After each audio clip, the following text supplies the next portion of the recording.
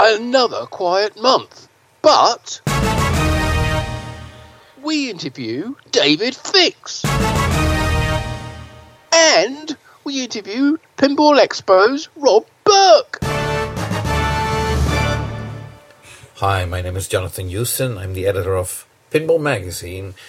And just to clarify, David Fix is the executive vice president of American Pinball. And I'm joined here with... I'm Martin Ayob, and I'm the editor of Pinball News. And I'm joined with Jonathan, so we can look back at all the events which took place in the month of May 2022. Yeah, and, pinball industry-related events, that is. Absolutely. We're not going to discuss the news or the war in the Ukraine. Well, I don't know. It was a quiet month in the pinball world, so maybe we're going to... No, I don't have time for that, no, sorry. No, quite right. There's strictly pinball, and we have... Well, even though it was relatively quiet, we do have a good number of things to get through, and there's been some interesting developments. And of course, as I said just now, we got two exclusive interviews with David Fix from American Pinball and Rob Burke from Pinball Expo. And of course, the two of them worked together on Pinball Expo, so some crossover there as well. Yes. And there's more about that later. Right, so let's kick off with Stern Pinball. Yes. Well, yeah, interesting news at the beginning of the month where they had a sort of flooding of the factory, which eventually turned out to be a burst water pipe under the factory floor. Yeah, originally I think people thought it was, they might have thought as well, that it was caused by rain from outside or a local stream or river overflowing. But no, as you say, it turned out that there was a burst water pipe under the factory floor in an area by the seating area, where if you've ever been in the factory, it's where they all sit and have their lunch. Right. All those people who are working on the production line. Any chance you think this was a hint to a future game like Tsunami or something like that? Well, I didn't see any shark fins swimming around in the water, but you never know. Anyway, they soon had it repaired, and the only sign now is that there's a small hole in the floor near that area with some barrier tape around it to stop people falling in the 2 inches deep hole that it is. So anyway, that's as exciting as it got at Stern Pinball, except there were a whole bunch of other stories, though, which we can report. Yeah, so do tell. Okay, well, Stern have been busy exhibiting at the Craft Brewers Conference, which was held this year in Minneapolis, in Minnesota. They had 4 of their latest machines there: Mandalorian, Godzilla, Avengers, and Rush. And of course, pinball in barcades is a big thing around the world, and particularly in the US, at not just barcades but also at brewers, tap rooms. So a good tie-in there, and I think those 4 titles would be very appealing to bar operators and to brewers. Right. Okay. Stern also released a making of Godzilla video on their YouTube channel. That came out just around the time that we recorded our previous podcast. So I don't think we mentioned it then. So if we didn't, now you know. Now you know. Yeah, it's definitely worth watching, I'd say. See how they develop the mechanisms and each of the team members' interests in the theme. It was particularly interesting to me to see how large the moving building mechanism is. You don't actually realise it when you see it in the game, but it is pretty massive. Probably, I would say, potentially alongside maybe the Doctor Who transported time expander device. One of the biggest mechs, single mechs in a pinball machine. Yeah, but I'm willing to be proved wrong. Yeah. So, speaking of Godzilla, that game got nominated at the Licensing International Excellence Award, but apparently lost out to Elmo. Yeah, I don't actually know what Elmo was used for in that particular license. But because the organisers haven't posted a list of who the winners were or even who the nominees were on either social media or on the website, despite me having a good look, I couldn't find any details of it. But Anyway, it was a good use of the license by Stern. I think everybody agrees that, and a good game came out of it as well. So let's hope the Elmo product, whatever it was even better than Godzilla. Right. Okay. Well, else maybe this is an indication that if Stern is so keen on winning that award, they should do an Elmo themed pinball machine. Yeah, absolutely. Yeah, it's about time. We haven't had one of those ever. Yeah, and there's probably a good reason for that. Well, if you want to tie the youngsters, the really youngsters, into pinball, what better than a Sesame Street pin? Well, that's a question you could ask of George Gomez, and I think you have been asking him a question, haven't you? Yeah, well, actually, I have been asking him 2 questions, which could be sent in to the Super Awesome Pinball Show, who were planning an interview with George, and since then have recorded and published that in 2 parts. It's a a very in-depth interview, and indeed 2 of my questions were answered by George in that interview. The second one was about his very stylistic handwriting, which apparently turned out not to be such an original question as more people ask about that. And but I also asked whether George or any of the other designers at Stern Pinball were going to take over the either the license or the design that Steve Ritchie left with the company when he left in I think August of last year. That's right, for Jersey Jack Pinball.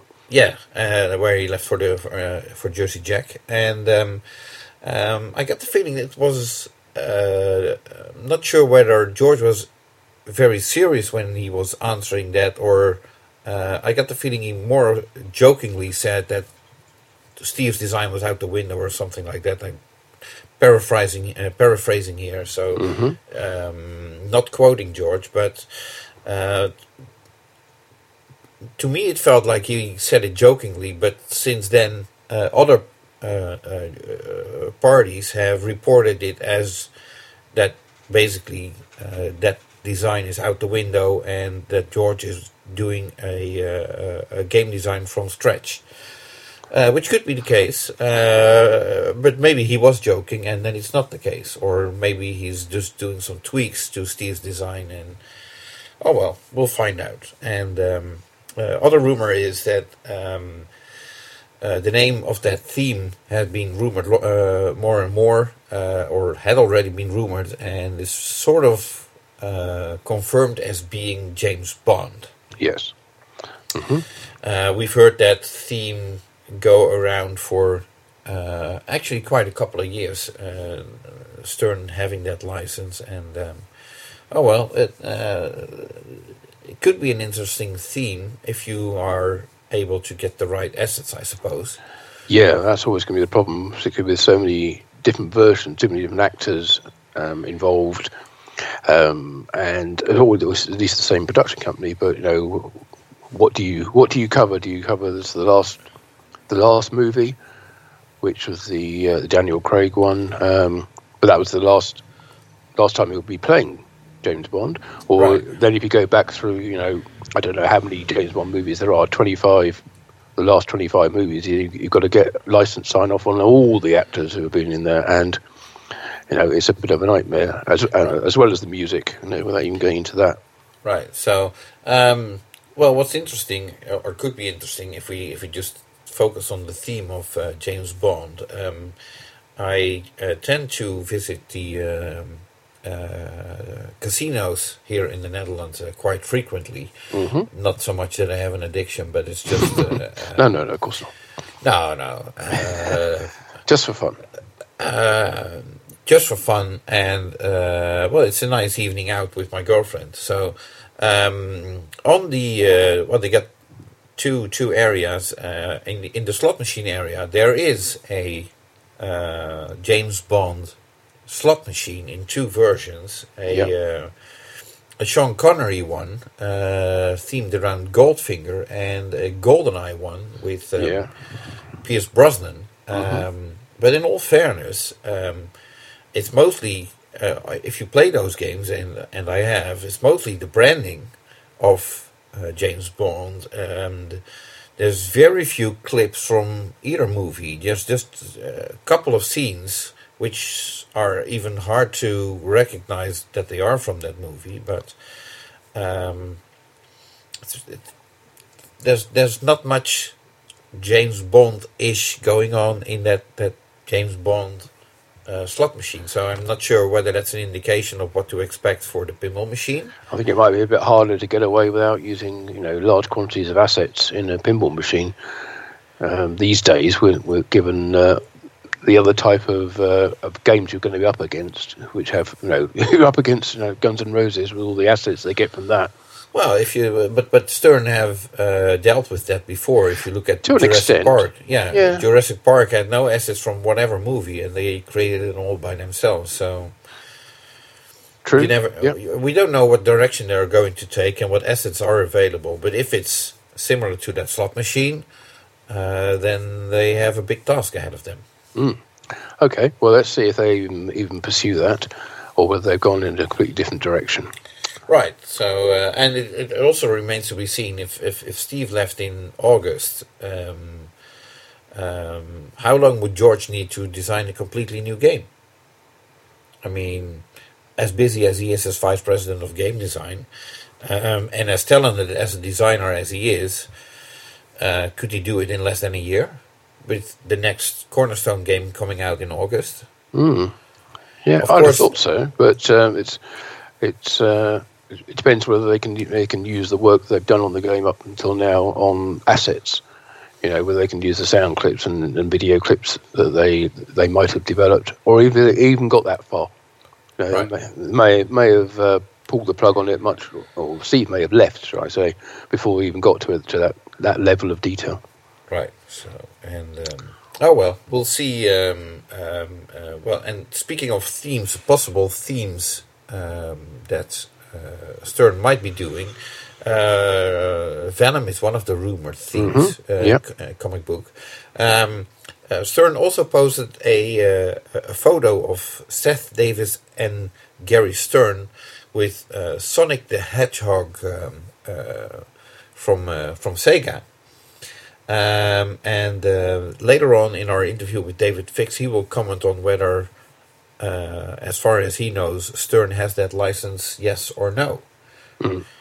So. Yes, I didn't see that, and I had to look for it earlier. I couldn't find it. I don't wonder if it's still there, or whether it's been removed. Right. Okay. I'll see if I can include it in my newsletter then. Yeah, exactly. Yeah, especially if you got a grab of it while it was there. Right. Okay. And speaking of things that are difficult to what's the word? Confirm. Indeed. Yep. I'm just putting this out there as a rumor, which I heard yesterday, and I have been looking to get it confirmed. But apparently, at least overseas distributors from Stern have been informed that the upcoming titles will see a price increase of $500. I'm not sure whether that's the case for US distributors. I couldn't find anything on it on any of the media that usually reports on this kind of stuff. So please take it with a grain of salt, as it is not confirmed, but it sounded very serious. And the source, I'm not questioning the source that told me, as a close source to one of the overseas distributors. So if you have a game on order, apparently CERN did that already once, cancel your order, and then you have to reorder it again at the new price, and something like that could be happening again. Be a bit worrying if you've got a pre-order or back order on a outstanding Stern game. But the question is when that's going to kick in, if it does kick in. You're right. So don't be alarmed, but I'm just reporting on what I heard, and sure. Usually we don't cover rumors or gossip or anything like this, but this sounded very reliable, so I figured I'd mention it. Yep, good. With in between question marks and all the warnings, don't. This is not an official communication that we received or seen. So, okay, right. Moving on then to new code from Stern. Oh yes, let's not forget about the new code. As you would expect, their most recent games are still getting big updates. The current title, Rush, has had 2 from bringing 0.96 and 0.97. 0.96 was quite a big change with new wizard mode and the accompanying challenge mode. New secret insider connected feature, lots more achievements, and lots of rule changes and bug fixes. And whereas Godzilla has gone from has had updates 0.94 and 0.96, which brought new Monster Zero and Terror of Mechagodzilla mini wizard modes. Oh, yeah, and new music for those as well, which both tracks have been added to the DJ mixer, which is the thing that you can play just the music from the game on from the start menu, or gameplay menu, I should say. And some changes to some rules for some of the modes, a bunch more adjustments, and the usual bug fixes. And those are the code updates from Stern for May. right, okay. On a personal note, if I may add, yesterday I was at the Dutch Pinball Museum, which was technically closed, but I had a meeting there with Rob Burke, which we'll get into later on.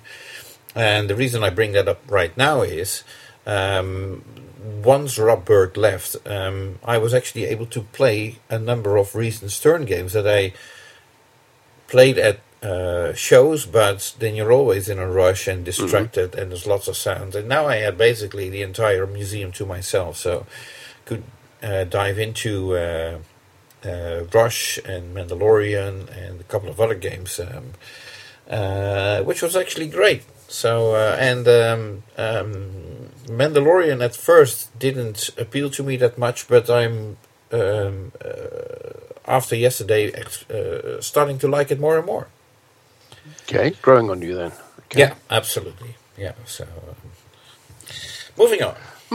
Okay. Let's get to American Pinball, and that will lead us nicely into the first of our interviews. But they've also been busy in appointing Steven Sprawker as a new purchasing manager. They on a bit of a hiring spree ever since David Fix joined the company. Right, and well, David will address that in his interview as well. Absolutely, but he's that's just one of the most recent appointees, and I think we can look forward to some more coming along before too long. But they've also got Steve Bowden there, of course, Stephen Bowden, who's a world-class player, and he was taking part in the IFPA 17 championships, which were held at the Pinball Asylum in Fort Myers in Florida. Right. And I think American Pinball, well, he was posting a lot of updates on the American Pinball social media feeds, talking about how he and Jeff Teolis, I think were a team, weren't they? Playing in a doubles team or something like that. Could be, yeah. Yeah. So, sort of representing the company. Yeah, and Stephen was also playing in the Epstein Cup, which is the European-US challenge, which the US won handsomely this year. Yeah. So congratulations to them. them. I didn't participate, so... Well, obviously that's why it wasn't a walkover. But... thank you very much. Always welcome. So, but anyway, yes. So David Fix indicated he'd like to come on the show. We recorded that interview earlier, and let's take a listen to that now. Yes, David's got a lot to tell us, so let's hear from him. So we're joined now live with David Fix, who's the Executive Vice President of American Pinball. Welcome, David. Hey, hello, Martin. Hello, Jonathan. How are you guys? We are doing excellently, I think. Thanks very much. Thank you for asking. How are things going over at American Pinball? Well, things at American Pinball are going very well. It's been a very busy first year so far. I mean, we were at Texas. We trying to keep the lines of communication open for everybody so that they understand what we're doing at American Pinball, being pretty much open so that everybody understands what we're trying to do. And we're just trying to help everybody continue to build these games. And trust me, there's supply chain issues are still there, but we're working through them as best we can. I'm sure they are. We'll touch on those a little later. But one of the things I wanted to talk to you first of all about was the American Pinball American Dream contest, which you announced at Pinball Expo last October. And just as a recap, that was for homebrew and I guess custom game designers who would like to have their game brought to production by American Pinball. Correct. And the idea being that they will bring it along to Pinball Expo this year and take part in the contest, with the winner being adopted by American Pinball to produce the game commercially. Now, since then, you have, of course, you've hired Ryan McQuaid, who is also a well-known homebrew designer with his Sonic title. More about that a little later. And of course, he worked with the Riot Pinball team as well, who to bring Legends of Valhalla. So I'm kind of thinking you've already sort of cherry-picked some of those homebrew game designers before the contest has even sort of culminated. It's still going ahead in October at Expo, though, is it? And are people still invited to bring their games? Absolutely. They're still invited. The full details of the American Dream Challenge is on the Pinball Expo webpage. You can go right there. You can also send an email to dreams@americanpinball.com, and we can go over some more of that information with those who put that in. Listen, American Pinball Dreams, this whole Dream Challenge, this personnel of new designers, has been a pet peeve, not a pet peeve, but a personal project for me, because I was at Expo, and you might remember this, Martin, we brought in all these young guys who were designing young games 10 years ago, if not more now, when little companies like Fast Pinball, back then was called Skillshot, and Multimorphic were making their first waves into the thing. And then we had, I remember some of the games. I mean, I saw Nightmare Before Christmas back then. I saw the Muppets.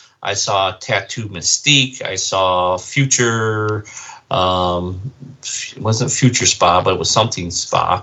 But, I saw all these young people, young guys, young game designers, let's just say, and some of them weren't so young. But anyway, I saw these creative people enjoying what they did, and they're really showing us some beautiful work. And some innovative work in some of innovative as well. Work, yes. And you know what? I mean, I'm not knocking the establishment, not at all. But these guys are not young that are there. I mean, we have Dennis. I mean, he's our senior game designer. He loves the idea of working with young people. He knows a ton of information. He wants to work and share his knowledge with these young designers. And, I mean, I know Steve Ritchie, a good friend, just went over to JJP, but he's not young. He's a few years younger than Dennis, but, and, some of these guys may want to retire at some point. So I look at this as like, Steve Kordak in the 80s was looking for his replacements, right? So he went out and found people like Barry Osler and a bunch of people. Steve Ritchie came in from Atari around that time frame. So, we have to keep looking at the industry of we have to continue to build what we love, but we have to make sure we have a pedigree or something that's going to continue us into the future. So opening this challenge was kind of a dream of mine, to be able to bring young designers together and have a little competition. Just to talk about the competition, to clarify for you, Martin, they're going to bring their games in. They're going to set them up in the homebrew section. American Pinball's team and all the people in attendance will get to vote on which game they think is the best game. American Pinball has the right to first refusal to talk to that designer and negotiate their theme and their game. Okay. However, some themes, let's say somebody comes out with this, I'm making out Harry Potter. Well, unfortunately, that license is probably taken or is a dream license, but we could always work with that person, kind of like Archer was to Keith Elwin. Which then later became Iron Maiden, right? So there is some of that can happen, right? So we will definitely look at that and the package. Now, does that mean they have to have a game like Legends of Valhalla or Archer completely done, artwork, everything done? No, not really. You can have a thematic theme to the game. You can have some shots, some feel, some flow. You can integrate. Does it have to be 100% done like Sonic? No. Listen, Sonic itself is always morphing. If you ask Ryan, he's always working on it. It's one of his pet projects, right? So we continue to say, look, bring us your concept, your thoughts, and let's put them together and see how they look, right? So, okay. But so you are definitely seeing homebrew game builders as the channel through which new talent can come into the industry.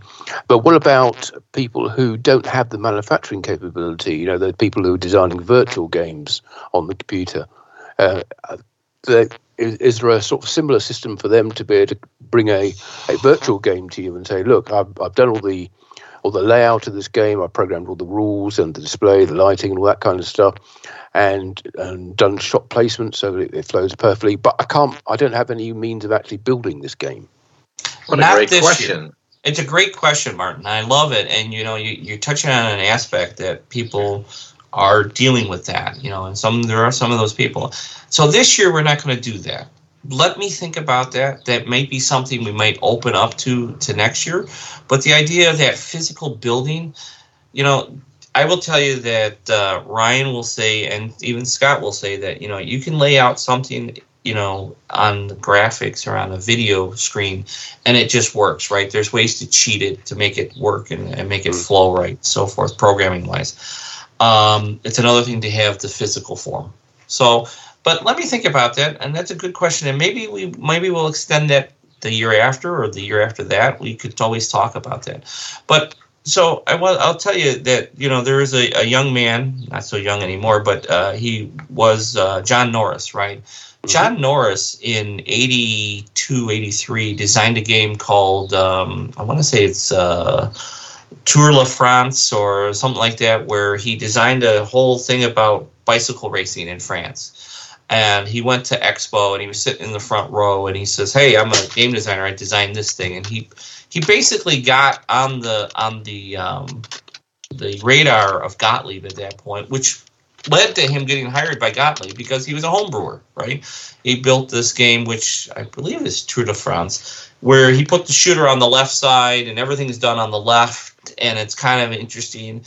And he designed that game by himself and brought it there, right? So there are other people who have done this in the past, who have done, so it's kind of like not new, but it led to, jobs for people. Yeah, well, I think that's kind of how Pat Lawler got into the business, wasn't it? With his working with Larry. Ball. Yeah, the Wrecking Ball. Yep.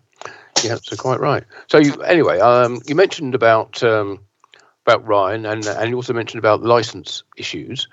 And of course, Ryan is well known for his Sonic Spinball game. Yes. Now, there was some news about that. You can tell us? Yes. Is there anything you can tell us about the status of the Sonic license? Because I know there's been a lot of rumor around that as to whether or not you have it or can get it, and whether the game can be made as it is, or whether it would need to be rethemed. So keep that in mind. That all of those are really good questions, and I'll pick at them, and I'll pick on the ones I don't want to pick on. But I will tell you that, of course, when Expo and I made the announcement, I've known Ryan for over 2 years. Okay, so I saw Sonic Spinball in its infancy before Pinball Expo Virtual. Okay, so I was talking with Ryan back then. In fact, I was the one that we made sure that he got his video and the whole thing of what we've seen. on the radar at Expo back in 2000. Good gravy, is that 2020 or 2019? I can't even remember. 19, that was COVID. I can't believe it's been that long ago. So, we saw that then, and I saw potential. Then I went to American, and I kept talking to Ryan quietly in the background, saying, "Listen, get Sonic to Expo, so we can." And at that time, you gotta understand, the company was trying to grow, and we were growing by leaps and bounds, and we still are. We're growing very fast, and it's kind of great to have that. Possibilities of games in such demand, our quality is so good, and people love that about our games. And trust me, I take phone calls on people who have had problems with their games to refine them, and those calls are like very small. But we have a staff of people that are working on that too, that always are working to make sure that everybody's problems are resolved fast. And we take care of that all the way back. In fact, yesterday morning I had the service call. So it's just so that everybody knows, and I don't mean to go off on a tangent on this, but I'm just going to say that there's a service meeting with the service technicians and the entire production staff every week. And every week we go through any of the service questions or service bulletins that have been brought up. And if it's something that has to have been missed by us, we take care of it immediately. If it's something that needs to be adjusted, we take care of it immediately. And we try to work through that so that, and then we make it retroactive. We make sure that all the people who have the game out there in location get the updates. And then we continue to support our games 100%, because I don't want to play catch up. Like you did with Oktoberfest, for example. Yes. And Oktoberfest, and we did that for Legends. All the Legends owners got an updated part. We continue to send out updated parts to that too. So we continue to just keep refining our game, because we want to build the best game possible. Now, back to Ryan. So I've known Ryan a long time. We brought him in. We actually helped Ryan and got the Sonic game shipped to us at American, and then we brought it to Expo for him, and then we made sure that he got it back.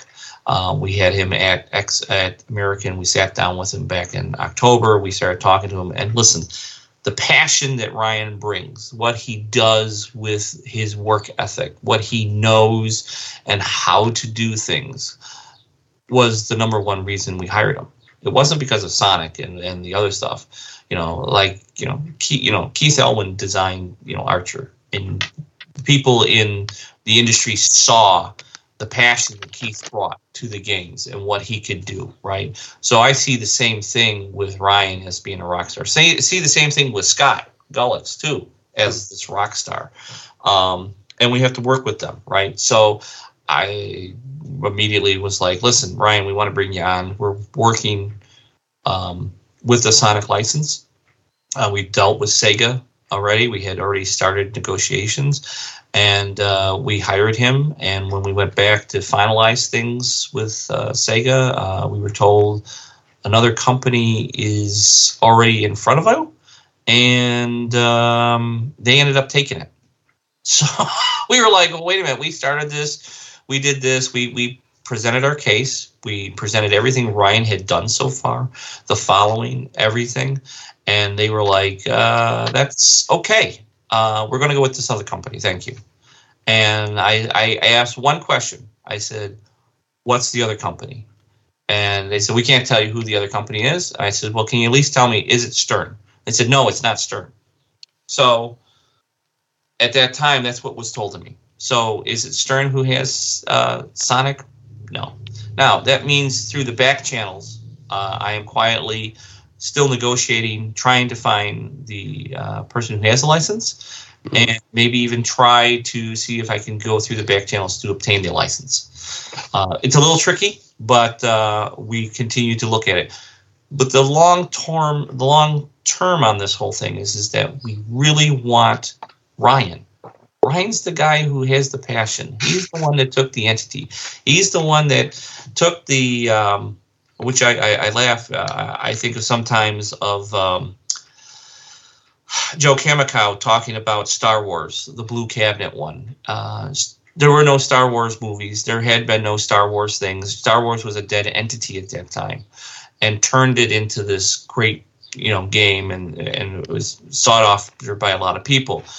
Ryan took Sonic, which hadn't been, there was a movie coming out, but that was he had been working on this way before the movie was released, and basically drove this industry with people just loving Sonic Spinball, that Ryan had taken this dead entity and made it into things. So for me, I can see the passion and what he brings to this, and know that I feel sorry for anybody who's going to make the Sonic Spinball, that it's not Ryan, because they have big shoes to fill. And you also have a public and collectors who know what Sonic Spinball is like, and absolutely think, it's like they have.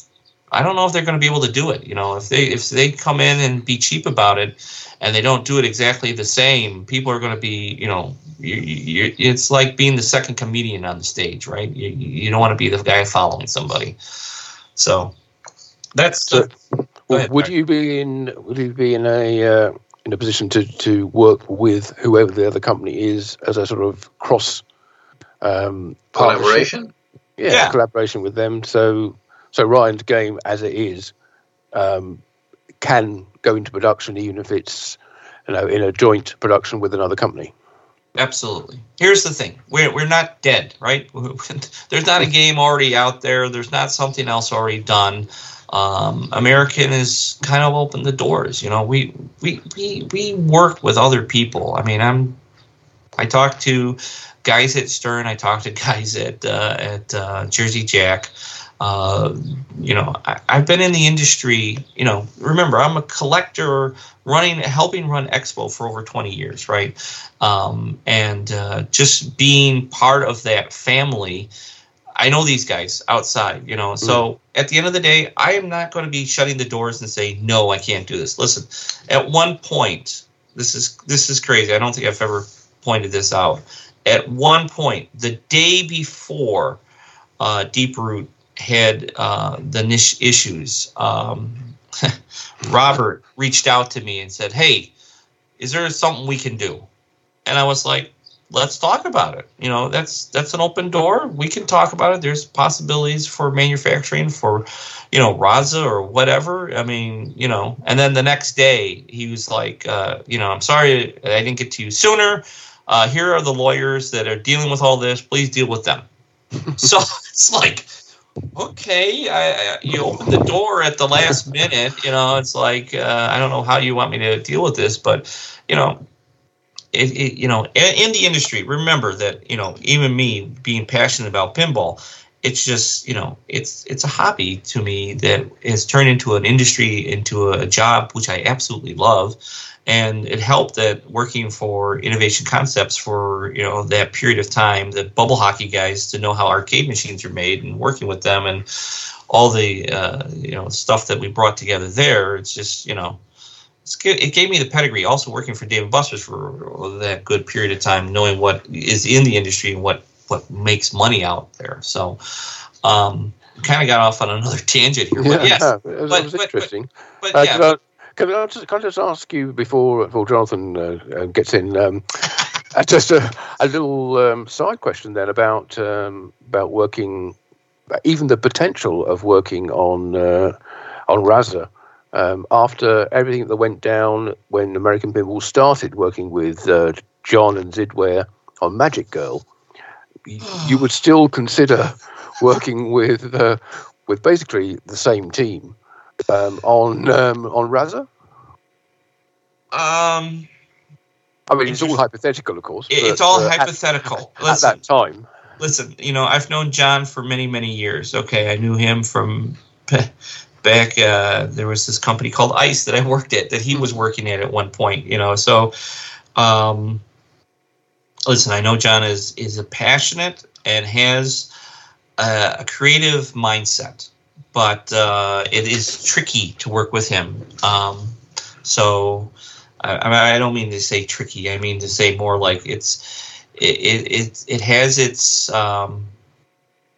pitfalls and it has challenges. Yeah, absolutely. It has its challenges. But I look at this as that he worked at Williams, and the reason he got the games out from Williams was because of the talented staff that was put around him, right?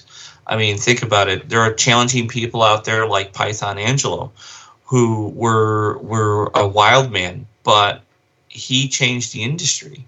Okay, he changed the industry in the way he did things. John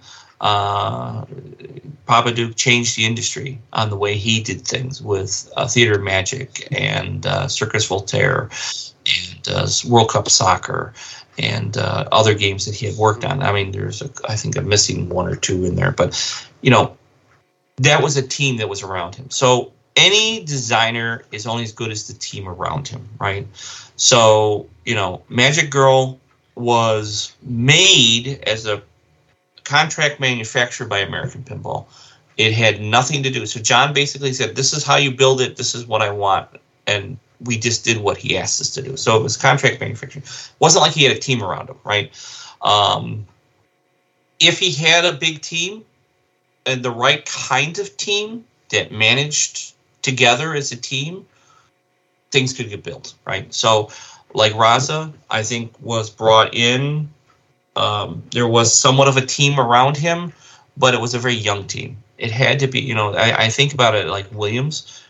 There was this giant team that had been building machines for many years and could deal with somebody like John Papaduke and bring a team and structure it around him. And trust me, Steve Kordak is the kind of guy who literally looked at Papaduke and said, "Okay, you need this guy, this guy, this guy, this guy," because he knew those people could, work with John and make his dreams come true.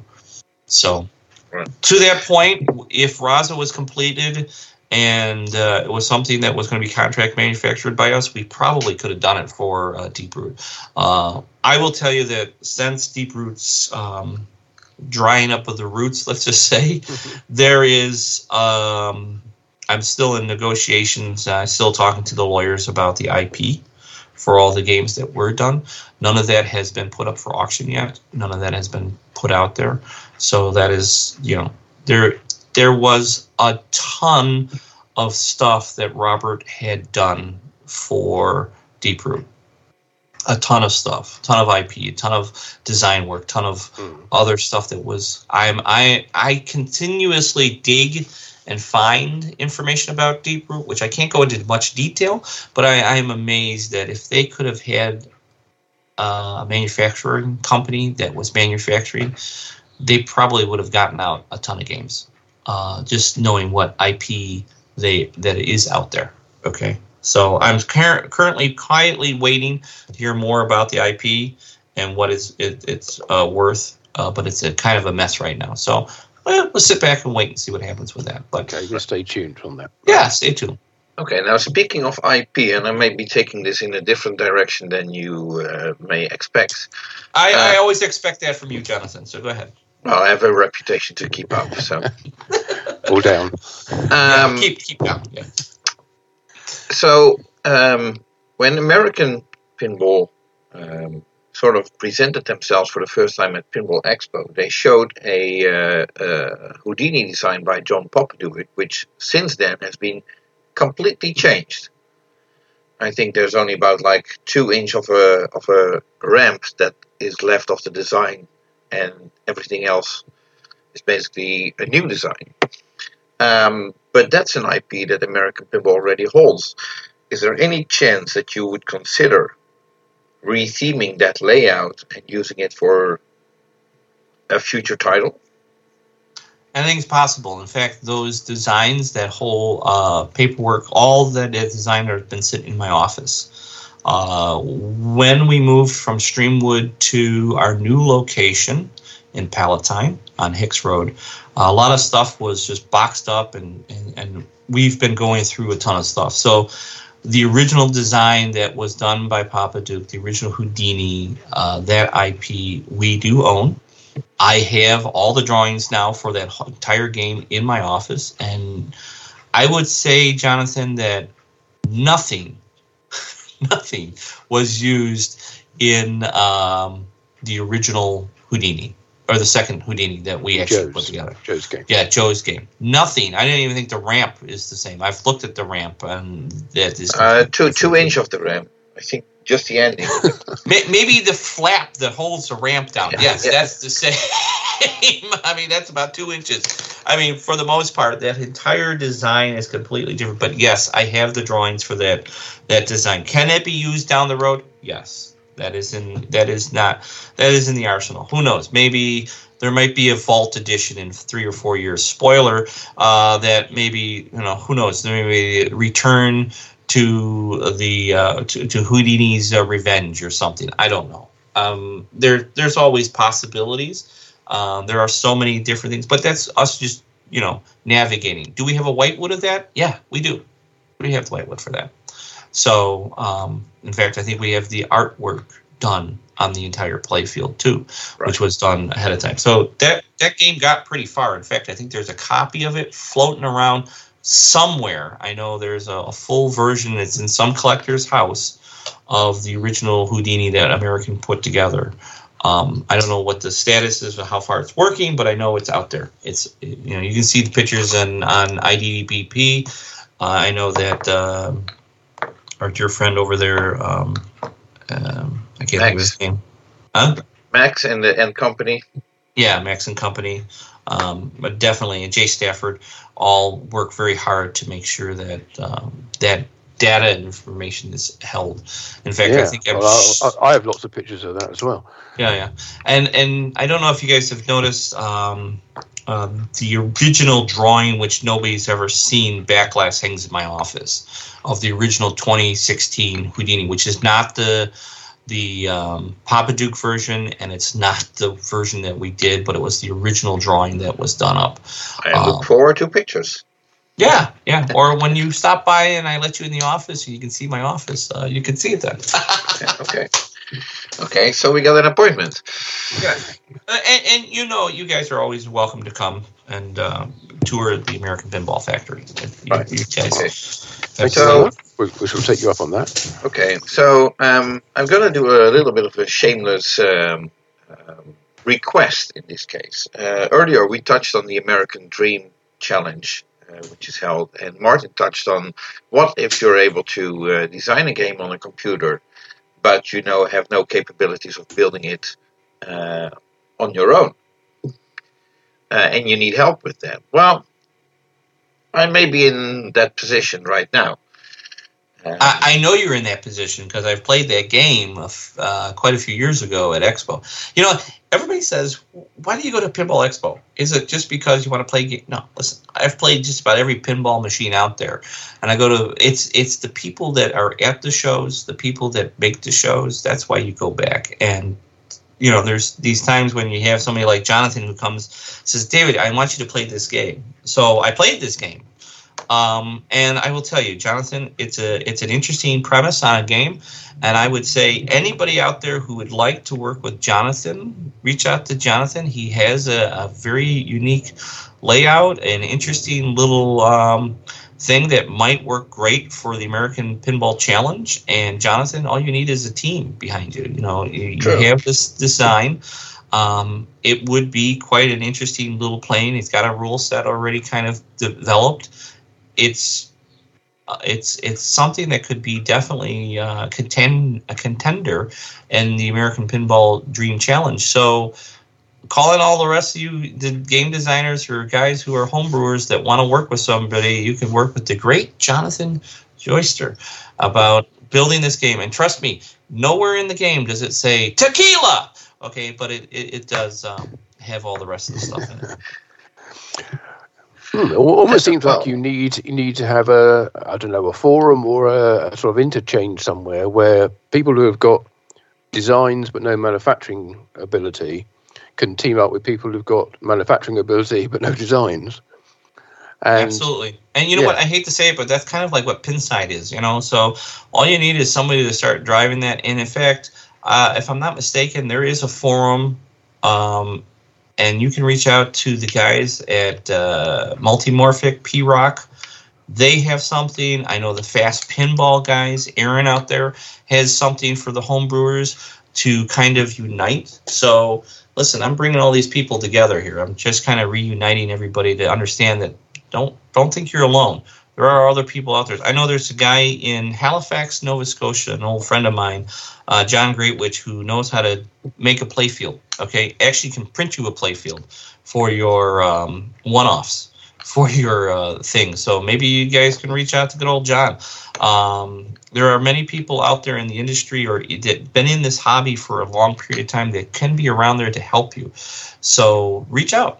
And Jonathan, you shouldn't be ashamed either. Reach out to these guys and say, hey, listen, I got this design. Far from ashamed. You're not ashamed. No, far from it. Far from it, right. You have a good design, and you got to definitely work with it. I got to give you your little hassle, just like you give me hassle. So that's well, I appreciate it. Thank you very much. Of course. So now back to American Pinball. You mentioned the staff at American Pinball, and if we have to believe the rumor mill, the American Pinball staff has been slightly reduced. With Josh Kugler no longer working there, is that correct? And is there anything you can say about it? Well, the official line is that in March, Josh and American Pinball separated, and that's where we're going to leave it at. Okay, so he's been gone since March. We continually to build within our own staff. We have many people who, and Josh was one of the pioneering fathers. He helped out with American Pinball in its infancy. He worked on Houdini, Oktoberfest. He did a lot of work on Hot Wheels and worked on with Legends of Valhalla. He will always be a member of the American Pinball team, one of the original guys who worked on these games as much as Joe Balser was and so forth. And, as of March, there was a division, and that's when it happened. So, and Josh has been in the industry, and he's a home brewer too, right? So I have a feeling that someday we'll see another game from him or from teams. He's very passionate about his creativity and what he does and what he brings to pinball. Okay, so he's a great guy. He's it's just that he's not with us anymore. So moving on from there. Okay, right. Now. Obviously, you don't want to lose staff because it's increasingly difficult to employ people these days in the pinball industry. I think most companies out there are currently looking for additional resources, additional staff members to help them build games. Is that true at American as well? We're always looking at people. Listen, we are growing by leaps and bounds. So I'm looking for mechanical engineers.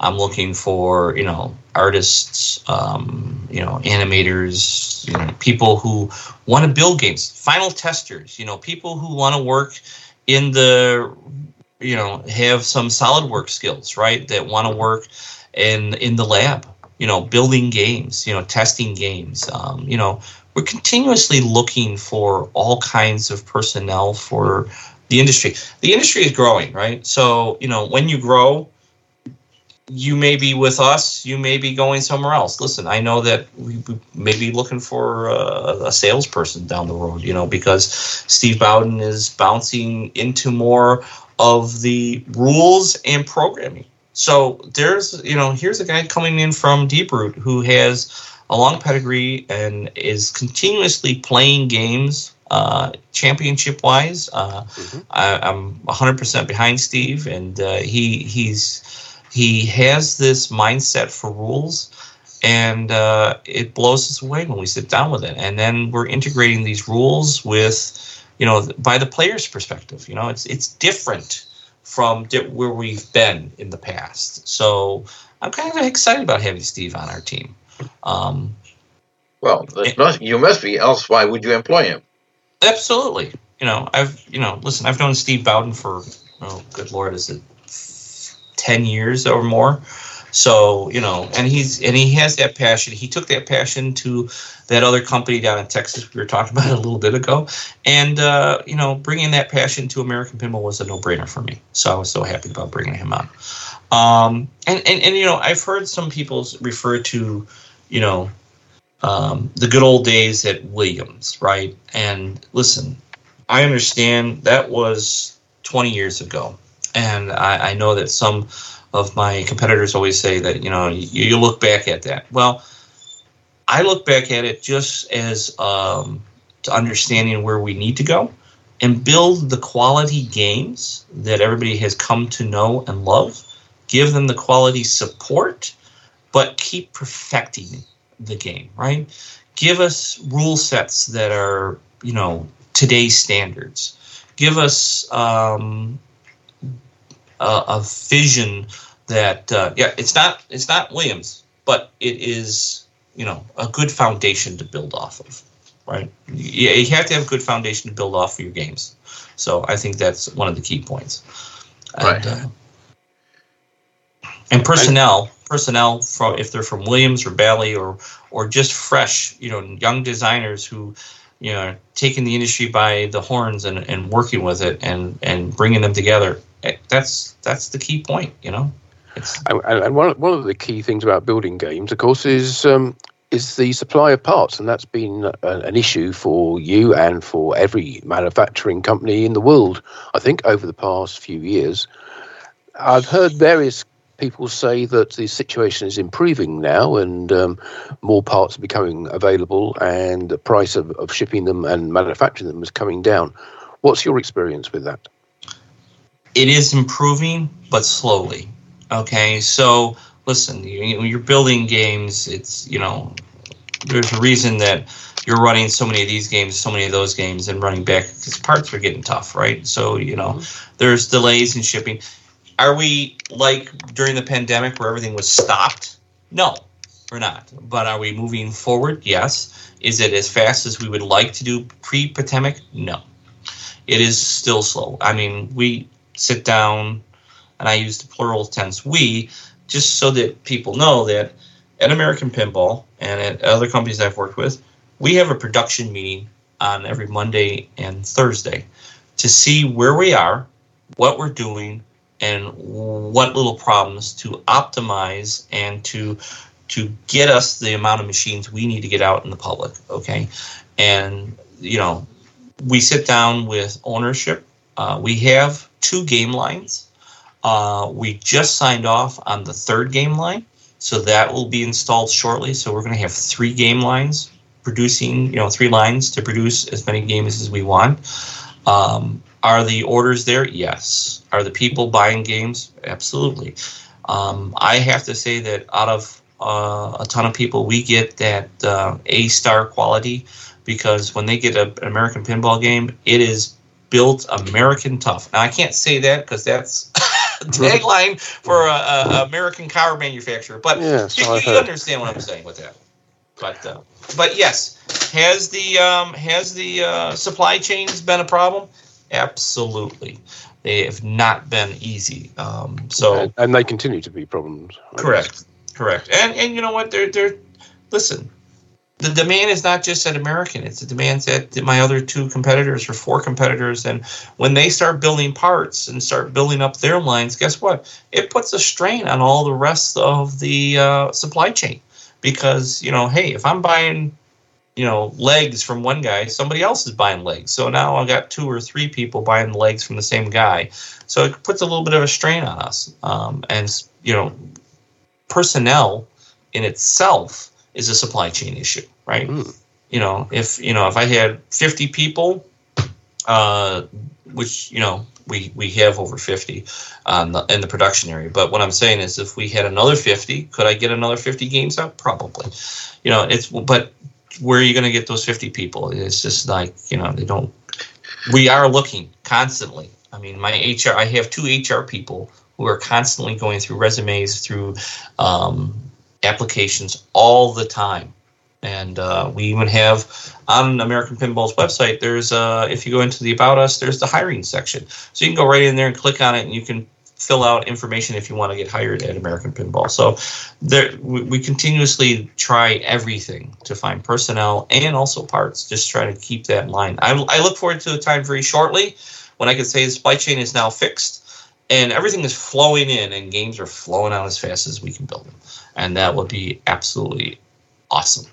Right. Now, speaking of personnel, since American Pinball, and most of the other pinball companies are all in the Chicago area. Basically, that means you're competing with each other for the same personnel. To a point, yeah. Yeah, to a point.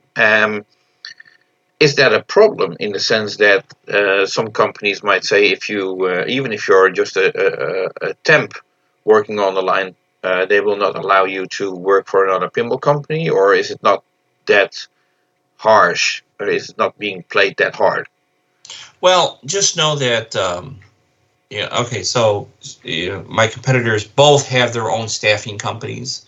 So they have their own people that they're staffing through a staffing agency and so forth. And we have our own staffing agency too. So very rarely am I pulling, Joe off the line at Stern to come work at American. Okay. That's only if Joe left that staffing agency, went to my staffing agency, told them, hey, I make pinball machines. And they said, okay, come work over at this place. So that very rarely happens. It does. Mostly when it does happen, it's more senior level people who have been in the industry, who are a little bit higher up. And they might have problems that they didn't want to work for this company anymore because they felt like they were put off to a side, pigeonholed, not being, being used to their fullest. And they're like, yeah, I could stay there for the rest of my life and never worry about it. Or I could make something in the industry and make a name for myself and change the things that I can contribute, right? So unfortunately, I will say that some of the other pinball companies have a very closed door approach to staffing, sort of like you cannot get a meeting with certain personnel or people, or if you talk to them, there's some other higher ups, they will say, go through my secretary and go through the normal chain of command. I have an open door policy. I have it where everybody on the line has my business card with my cell number, okay, and they can call me if they have a problem, and then I will deal with it with HR, or I will deal with it where it needs to be. And we promote within, right? So there are people there that have been there for a good period of time that, listen, let's continue to grow as a family. A good friend of this show, who is writing an article for one of the, and who usually tries to break in right about now, which is our good friend Gary Flower. He came over and I gave him a tour of the factory, all right? And he walked through the factory, and later on he tells me, he says, this is a pinball factory with soul, meaning that you have people working together for the common good of enjoying to build pinball machines. They are the people who are all together. They have love in it. There's no division between management. There's no division between design and R&D and production. Everybody here has a goal to produce the best machines possible, and they have the fun, and they want to be there. Okay, he says, you got soul. He says, I was been at a couple other companies. You can see a little bit of a division, you can see a little bit of other things, and you can see some definite problems, but in the long run, he says, he's writing up a new article for Replay Magazine, which he's going to talk about his visit to American Pinball and seeing a company that's family oriented and has a soul to want to put together a great machine. So, and is that something you think you'll be able to maintain as you grow in size and produce more titles, have 3 lines running? You think that's going to be able to be maintained down the line? Absolutely. And I'll tell you why. Because I came from a company that had great soul. And what I'm talking about, Martin, is Innovation Concepts and Entertainment, ICE. Mm-hmm. Think about this. This was a company that had just shy of 400 employees, 21 game lines, producing the finest arcade games in the world. The owner of ICE, a good friend and a mentor and a man that I truly, next to my grandfather, I adored, Ralph Coppola. When Ralph was in the building, he made sure he went down and talked to everybody on the line. He went down there and greeted people and talked to people. He would check with some friends that had been working for him. Imagine this, an employee who's been working on the line for 20 some odd years to Ralph. And he would walk down there and ask him how his wife's doing, how his kids are doing, how are they going to, did they get into college? He worried about that stuff because he always considered ICE, the whole division, his family. And that man worried every day about bubbles and crashes of markets, and because he basically said those 400 people are his family, and he wanted to make sure those people were employed and always had a job. So, learning from him and also knowing the history from Gottlieb and what Elvin and David did in the history, I walk the line every time I'm in the building. I talk to people about their kids. I talk about where they are. If they have a problem, they have something, I'm talking to them and trying to help them as best we can. Even if that means, listen, Dave, I'm having problems getting through. Okay, you know what? I'm going to give you a couple gas cards. Here's some gas money to get to the business. Can I help you out with some other stuff? Hey, I need a little time because my mother is sick. Take all the time off you want because you're family.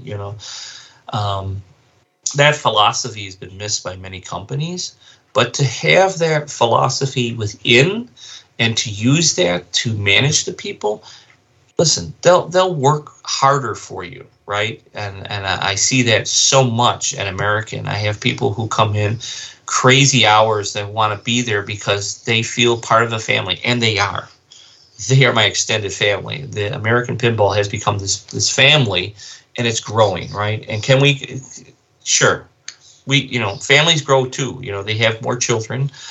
Sometimes the children leave, right? So the employees leave. That's all right. They are still part of the family. They still have that pedigree that they were with us. We still, reach out, and if we can help them, we will.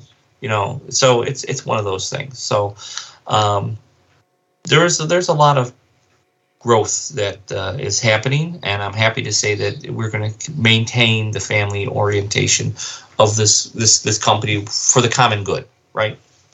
That's our vision. That's my vision, anyway. Okay, it's certainly interesting.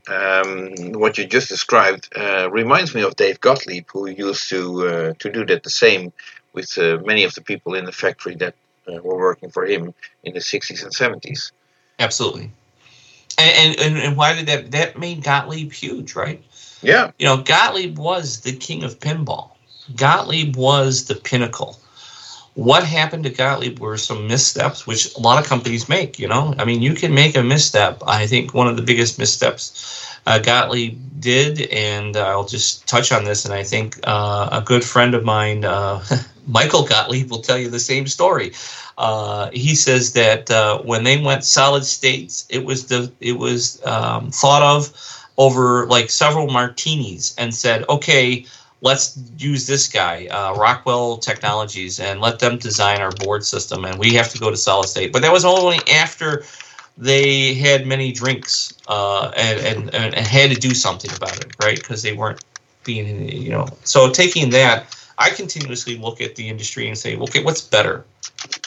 Is this the best thing? I think, Martin, you and I talked about this a while back, and I'll touch base on this. Was the playfield problems, right? Mm. Like you and I talked about it, that in the 90s, playfields were designed, done, and dusted. They were going to last the test of a nuclear explosion, right? And what happened? Well, you continuously evolve. There's continuous changes. But listen, what has been done, we keep perfecting, right?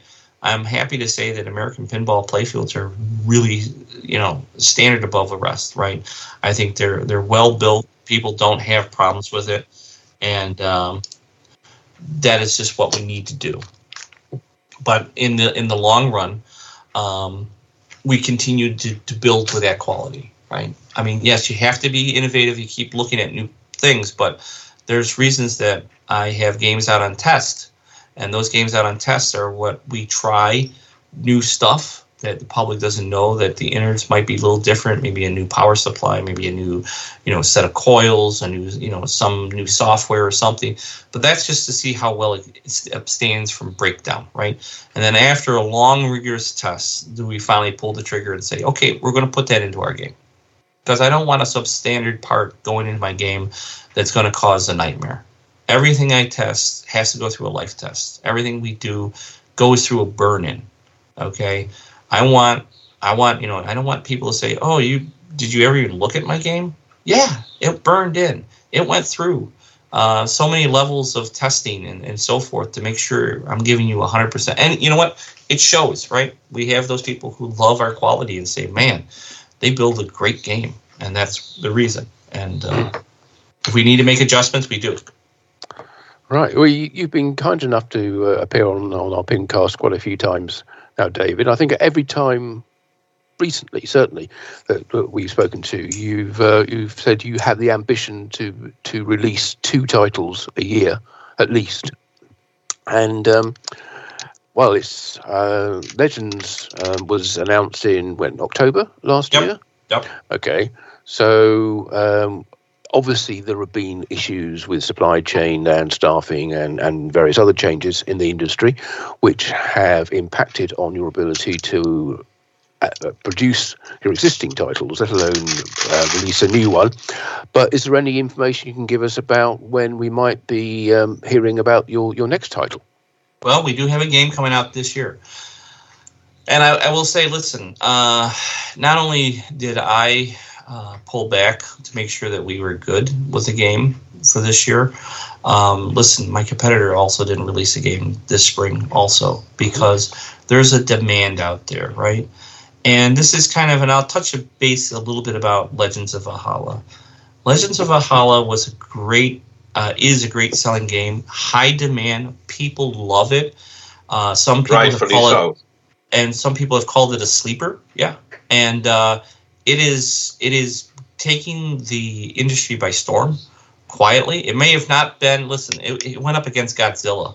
Okay, it's tough when you go against a title like Godzilla. I mean, it's a great game, but I will tell you that I love Legends of Valhalla. It has gotten a lot of people were surprised by the rules, and listen, Steve Bowden.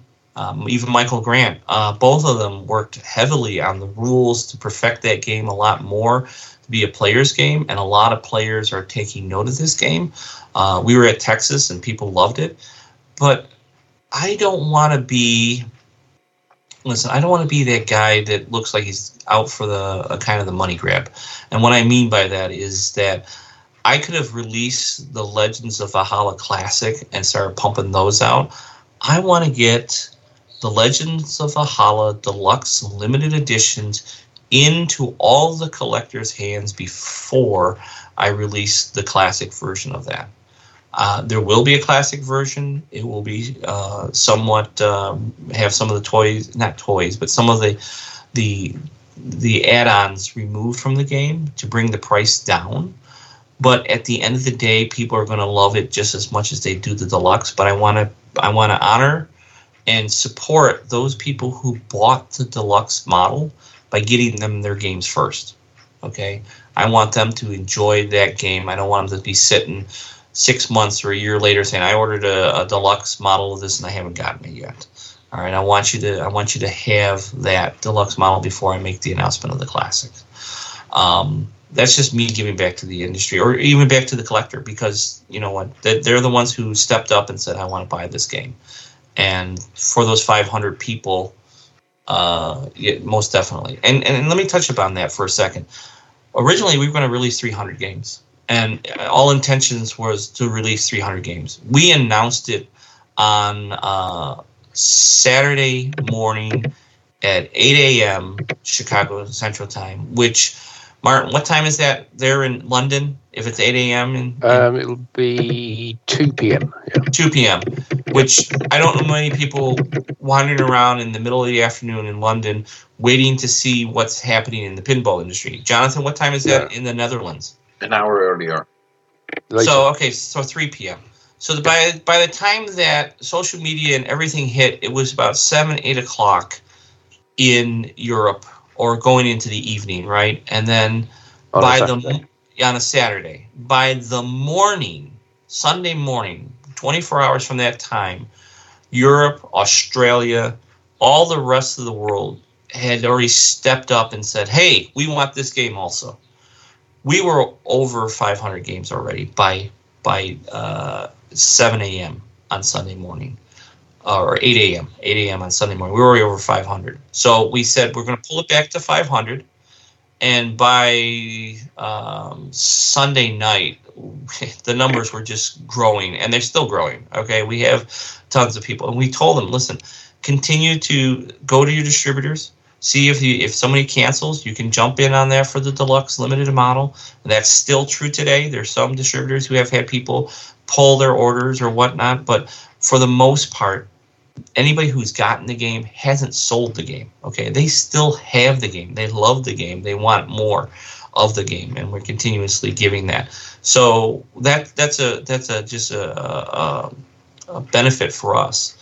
So was that a money grab? No, that was me just making sure that the rest of the world had the same opportunity.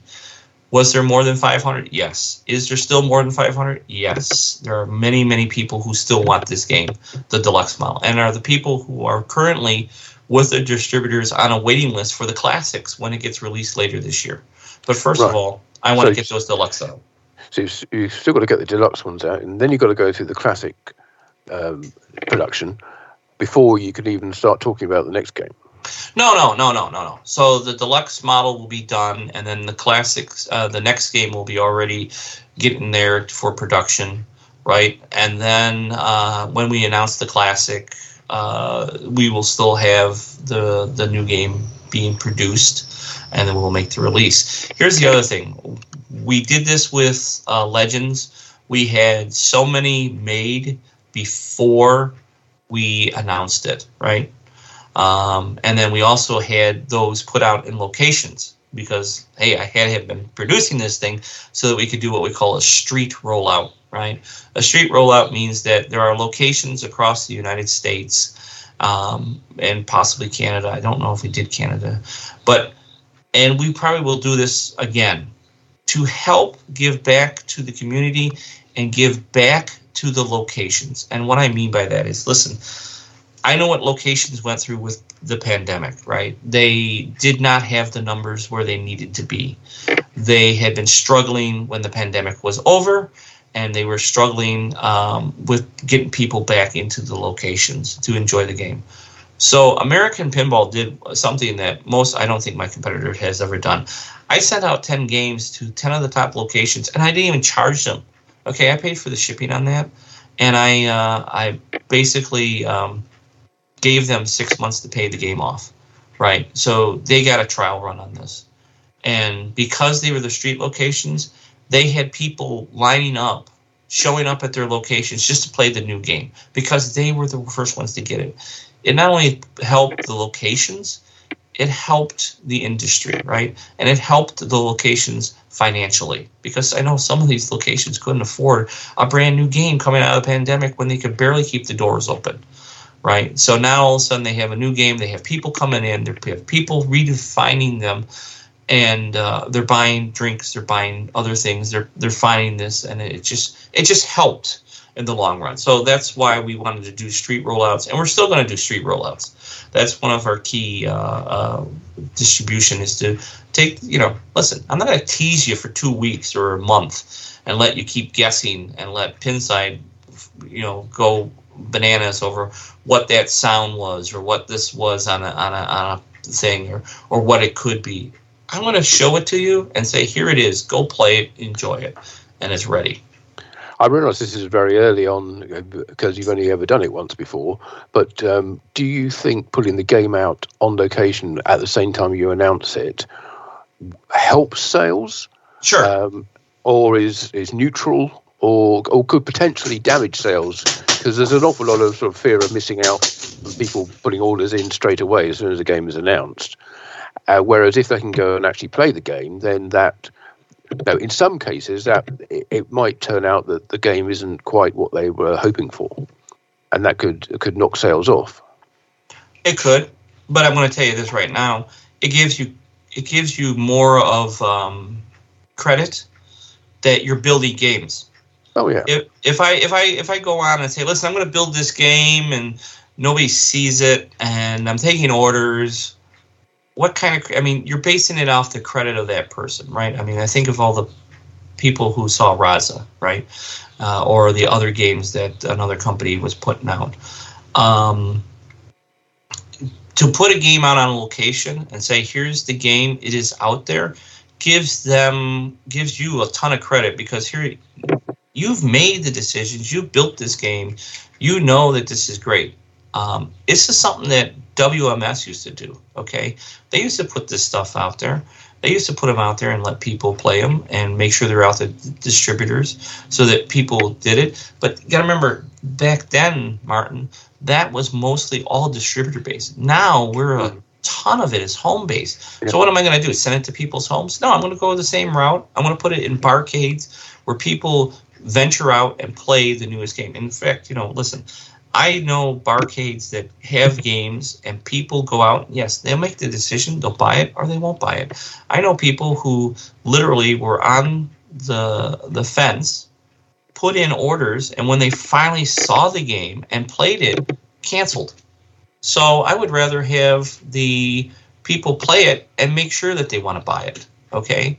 And right now, all my people who bought Legends of Valhalla know that they want that game because they've played it. I have people who have played it at Texas. I have them at Expo, Midwest Gaming Classic, all these big shows, including a show that's going to be this weekend, Northwest. Yeah. In fact, it's going to be in the presidential suite at Nitro Pinball. They have 2 Legends of Valhalla sitting up there for people to enjoy at the Northwest Classic, Northwest Gaming Show. Pinball and Arcade Show. Yeah. Yes. Sorry. It's 5 words put in some order that yeah. lead up to a pinball show name. I don't care if it's Southern Fried Pinball Expo or what. I mean, it's usually something that has pinball arcade in some order. So, but no, listen, when people put their hands on the machine, they play it. Like I said, they find out that this is a great game. It is. I'm one of them. Thank you, Jonathan. I'm glad you enjoy it. But unfortunately, I still don't have any deluxes available for you. So continue to contact your distributor if you want to buy one. Get yourself on a list. But no, listen. I mean, I think that putting the game out there for people to enjoy gives me as a manufacturer more of an information so that they order it because they enjoy it and want it. I don't want to have it where, I make an announcement, I sold, 1,000 games, nobody's touched it. When it finally gets to the distributor, 50 or 60 people played the first sample of the game and go, cancel my order. I'd rather go with this other one. So there is a reason I want to put street locations out there so that people can play them. Most definitely. And I think we mentioned it briefly at the beginning of that answer that the next game will be announced later this year, and I think it's already. I think you've already confirmed previously that it'll be Dennis Nordman's design with Chris Franchi on art. Is that correct? That is correct. Yeah, and I tell you, Chris Franchi art. I mean. I mean, listen, Chris and I are friends. We've been friends for years, and his artwork is always spectacular. And I also made an announcement to you guys, maybe remembered at the Texas show, that we are doing Barry's last game. Barry Osler's last game will be coming out in 2023. And then Dennis's game for 2023 is already in the Whitewood stage. So know that we are kicking it up a notch, but I want to continue to support the people who are buying the games, and I really, really, really don't want to hurt them. If you stepped up and you're buying a game from American Pinball, like say it's a limited deluxe, trust me, I'm 100% thankful, and I continue to give little things. In fact, one of the things I signed off on last week, and most of the people will be seeing it shortly in the mail, which is very cool, is a set of side art blades for the deluxe model for Legends of Valhalla. So those who bought a deluxe model, you may get a little package in the mail, which will be your new art blades for your game, and they'll be going on all the games going forward. So register your game. That's the other thing I want to point out. Register your game. If you've registered your game at American Pinball that you bought a deluxe version of Legends of Valhalla, you will be getting the updates. You'll be getting the side blades. You'll be getting anything that comes out for that. So make sure that you register those in there so that if you didn't get the art blades, hey, you're going to get that little present. It's going to be, hey, look, I got a set of art blades for my game. I didn't even know I was getting it. So very it'll nice. be great. Yes. Very nice indeed. Does it also count for international customers? Yes, it does count for international customers. Of course. Top class service from American Pinball. Absolutely, sir. Hey, I'm a collector. Like I said, I want to have those little perks and so forth. And it's funny because we went around and around and around at the beginning about art blades. And then it was finally somebody said, you need art blades. And I'm like, yeah, I know. And I went back to Scott and said, Scott, you need to do art blades for this thing. And he says, okay. And he did it up. And I'm telling you, the artwork, it fits thematically. It looks great. It works well with the cabinets. People love it. That we've already seen it. I showed it to a bunch of people that are just, guys in the industry, and not only that, we just are like, okay, this is the art package. It fits. So great. Well, we started talking about what's happening at Pinball Expo earlier in this interview, and I think we're getting towards the end now, and we will later be talking to your colleague Rob Burke about what he's been up to over the past few days. But is there anything that you can tell us that you, the two of you, are working on or have planned for this year's Pinball Expo? Yes. In the true Pinball Expo, get ready. Okay, we always say that, get ready, because we're going to have a show that will again just blow people away. We did the first year show. It was interesting. It was the first time in that location. Yes. Mm-hmm. Do we need to make changes? Absolutely. Have we made those changes? Yes, sir, we have. We are adjusting the times of the show to be better for everyone. If you're coming to the show, it's going to be the show that you want to be at. We've adjusted also the tournament. We had a beautiful setup for the tournament last year, but we're going to take it another notch further. We actually are making it better for the tournament players. Are we going to make it better experience for everyone? Yes. What we can use from people, and I'm just going to throw this out to you real quick, we could use people that are clubs, people who are part of leagues, anything. We could always use more games at Expo. Expo is built because it was to bring people together to introduce them to Pinball Expo. If you go back far enough, there was no Pinball Expo show. There were no pinball shows in the industry, right? And that just started bringing people together. So Expo is to bring people together, and that means bring your game, show it off. We're going to have some tournaments where we're going to show off, the best in show, right? This is the best mod. This is the best game that we, has been gone through, and it's a total restore, and it's a gorgeous machine, and we're going to give that the award of best in show.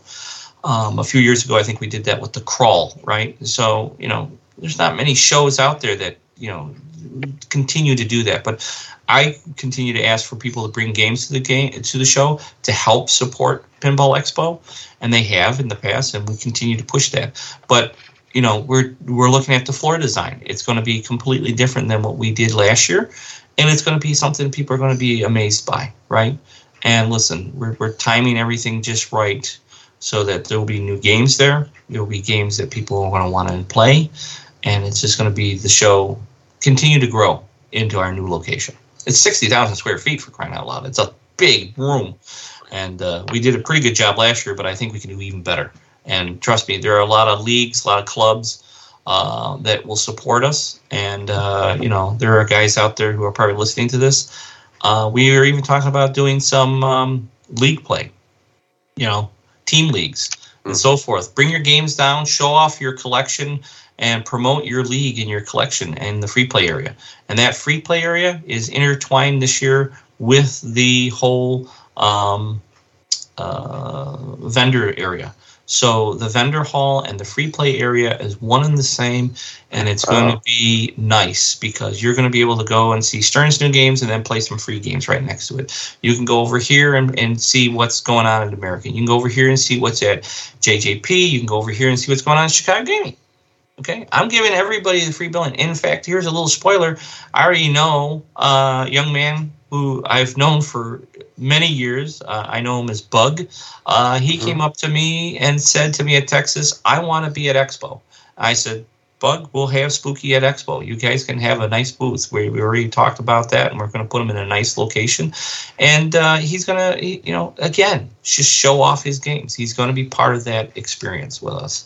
So we're happy to have Spooky there, JJP, Chicago Gaming, of course, Stern, and of course American. So it's going to be a great show. It's going to be the pinball show, man.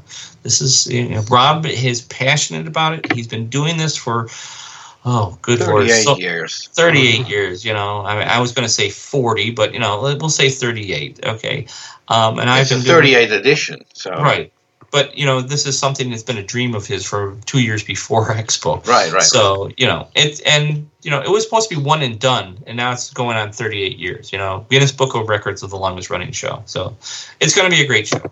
Right. And people just keep going back to go back to Pinball Expo's website and get the updates. There's updates continuously happening on Pinball Expo's website. PinballExpo.com, right. Yeah, okay. Right. Very good. So now speaking of Pinball Expo, we thank you for the plug so far. Having met Rob Burke yesterday, he gave me a flyer for a new international tournament that will be held on the Thursday of Pinball Expo. Can you talk about that, or is that not something that you're concerning yourself with? It's nothing. I know about it, but I don't have enough information to give you. I just know that we've been working on that, so that's going to be huge. This is the World Cup, yes? Yeah. Yep. And it's a dream that, listen, Expo is this thing has been going on for 38 years. It's the granddaddy, as people call it.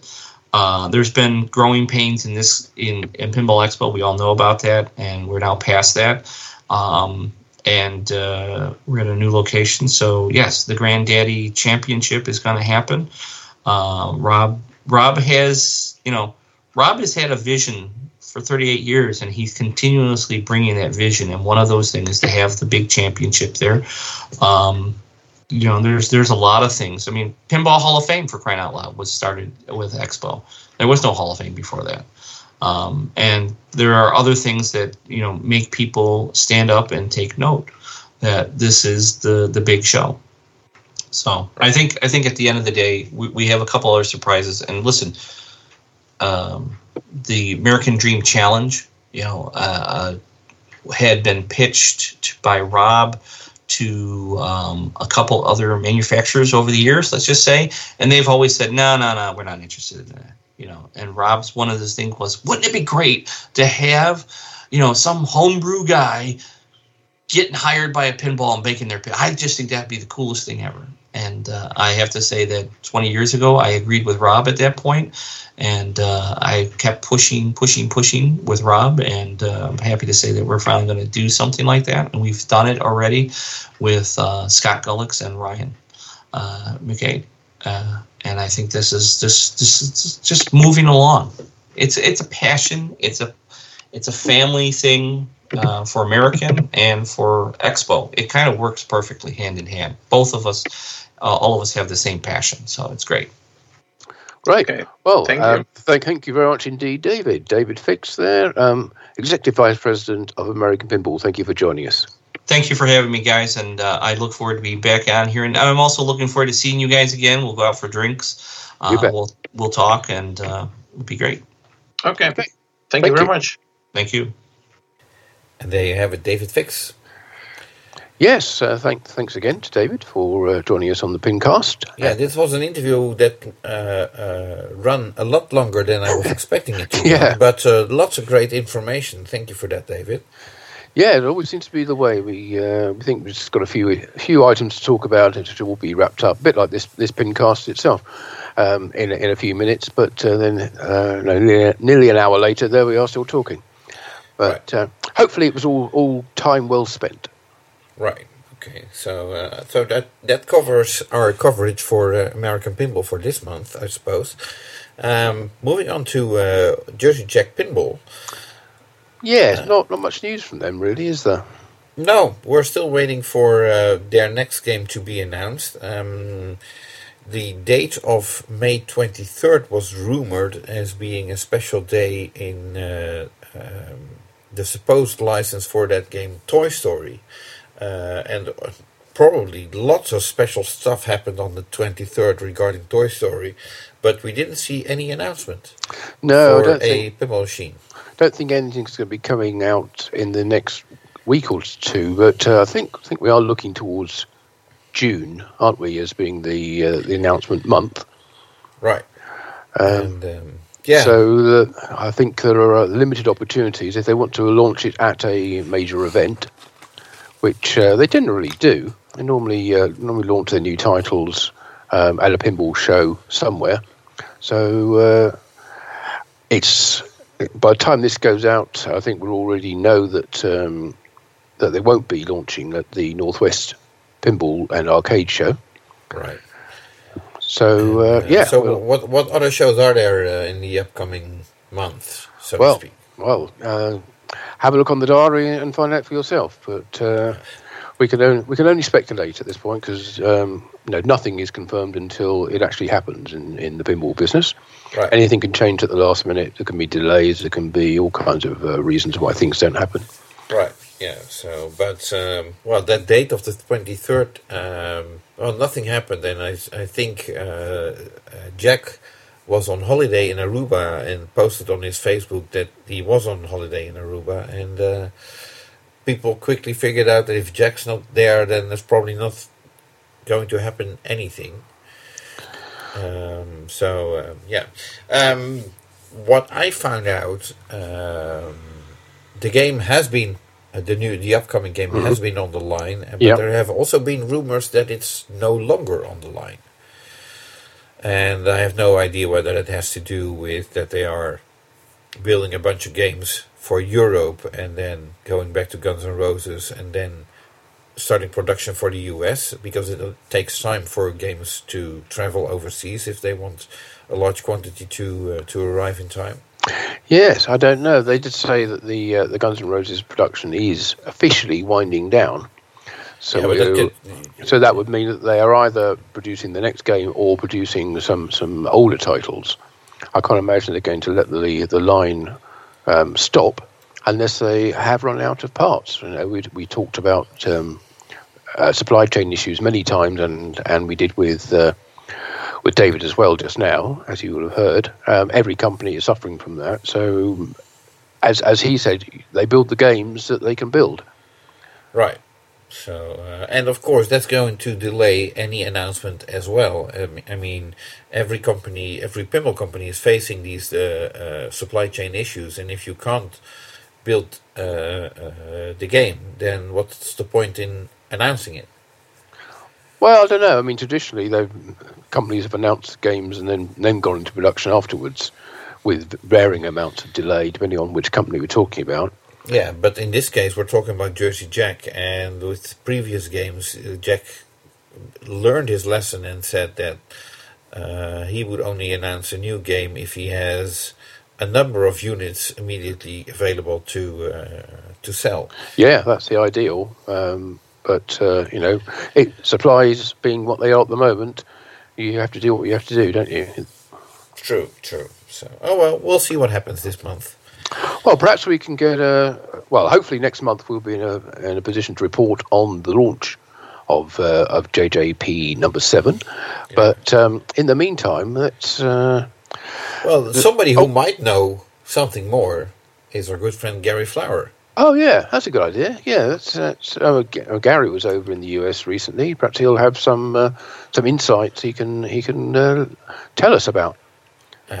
You want me to give him a call? Yeah, give him a call. Let's see what he's got to say. Okay, well, calling Gary.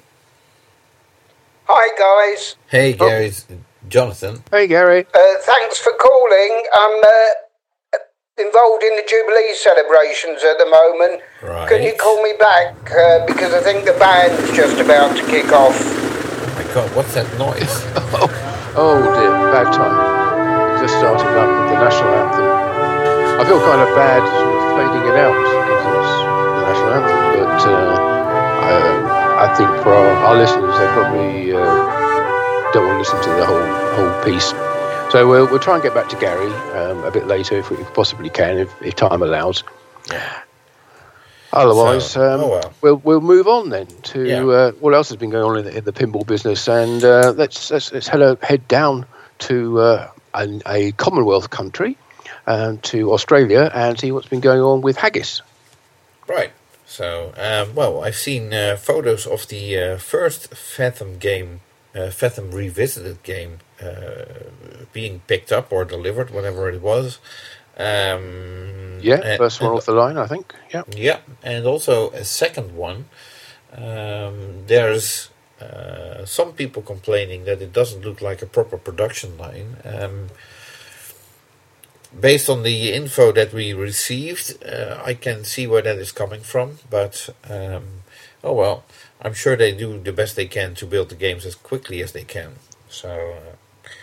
Yeah, there haven't been any actual updates directly from Damien at Haggis or anybody else at Haggis themselves, but just the pictures of the new game, which I have to say looked absolutely great.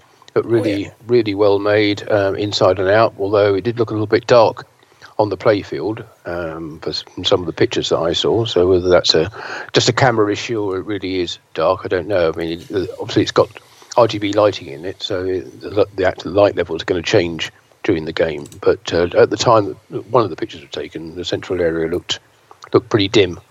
Well, you can always adjust the brightness on that picture. Oh, absolutely, yes. That would help, yes. On that picture, at least, yes. Yes. Thank you. Oh, well. Always if there's nothing else to report from Haggis, then we're moving on. I think we will move on, yeah. To the gift that keeps on giving, Deep Root Pinball. Really not a huge amount of news from them, except that very strange events occurred when the deeprootpinball.com website came back online, having been down since pretty much since the SEC announcement was made. But it's come back with the same logo for Deep Root Pinball and a string of hexadecimal characters, which hexadecimal pairs of characters, I should say, which if you convert them into ASCII, reads "check back soon for something interesting." How interesting! It is indeed interesting. Well, that's interesting in itself. You don't need to check back. Yeah. But I'm kind of assuming that domain is now owned by, was one of the assets that was picked up by Chris Turner of Turner Logic. If you remember, Turner Logic was the company that was writing the code for the game, and also bought many of the assets of the company in the auction, including things like the life insurance policies, but also a whole bunch of IP. Right. Although we just talked to David Fix, who apparently is also interested in some of the IP of Deep Root, and he mentioned that stuff hasn't been auctioned yet. Well, not all of it. No, some of it may have been. It's unclear exactly what was included in the auction items. Right. But anyway, the site's back, so might be worth keeping an eye on deeprootpinball.com to see if something interesting does appear. Right. Okay. And that's the most important news, or yeah, news, I suppose. Yeah. And we'll keep an eye on it. So, getting back to the other side of the world. Homepin factory in Taiwan have been basically pre-assembling lots and lots of parts for the production of This Is Spinal Taps, but we haven't received any new details on when the game is about to be launched or revealed or whatever you want to call it. No, it was supposed to be built this month, but according to the website of, I think it was Highway Games, who are the home bin distributor in Australia, they said it was meant to be built this month, but it was also meant to be built last month, and it wasn't built then, or at least it wasn't available for sale then. So we don't really know. It's a familiar story, but interestingly, or not, depending on your point of view, Highway Games have set up a company called Spinal Tap Pinball Pty Limited, presumably to market and sell the game. So it looks like they're probably a little bit more than just distributors for home pin. It sounds like they're going to be the go-to place for this is Spinal Tap Pinball. Okay, so we'll keep an eye on that as well. And that was all there is to report from home pin. Yeah, there's a lot of nothing much happened, but it's going to happen soon in this month's Pincast. Oh, how exciting! Well, just teeing it up for next month's one, where everything will happen. Right. So maybe. Okay. Pinball Brothers had a delayed shipment of Alien games. First of all, they announced that a container was ready to ship, but the shipping was delayed, and I think eventually they shipped out 2 containers, one heading for the US and the other for the UK. Wow. Okay. I guess the UK one's probably going to be a distribution point for other countries as well. So probably coming into here. Could be. Yeah. Yeah. Because I don't know how many, what size, whether it's a full container or a half container, or how many machines are in there. I mean, normally you get 33, 36 pinball machines in a full container. Yeah, I think 40 plus ones were supposed to ship out this month, so let's assume they did. Mm-hmm. Okay, so that's coming from Pedretti, I assume.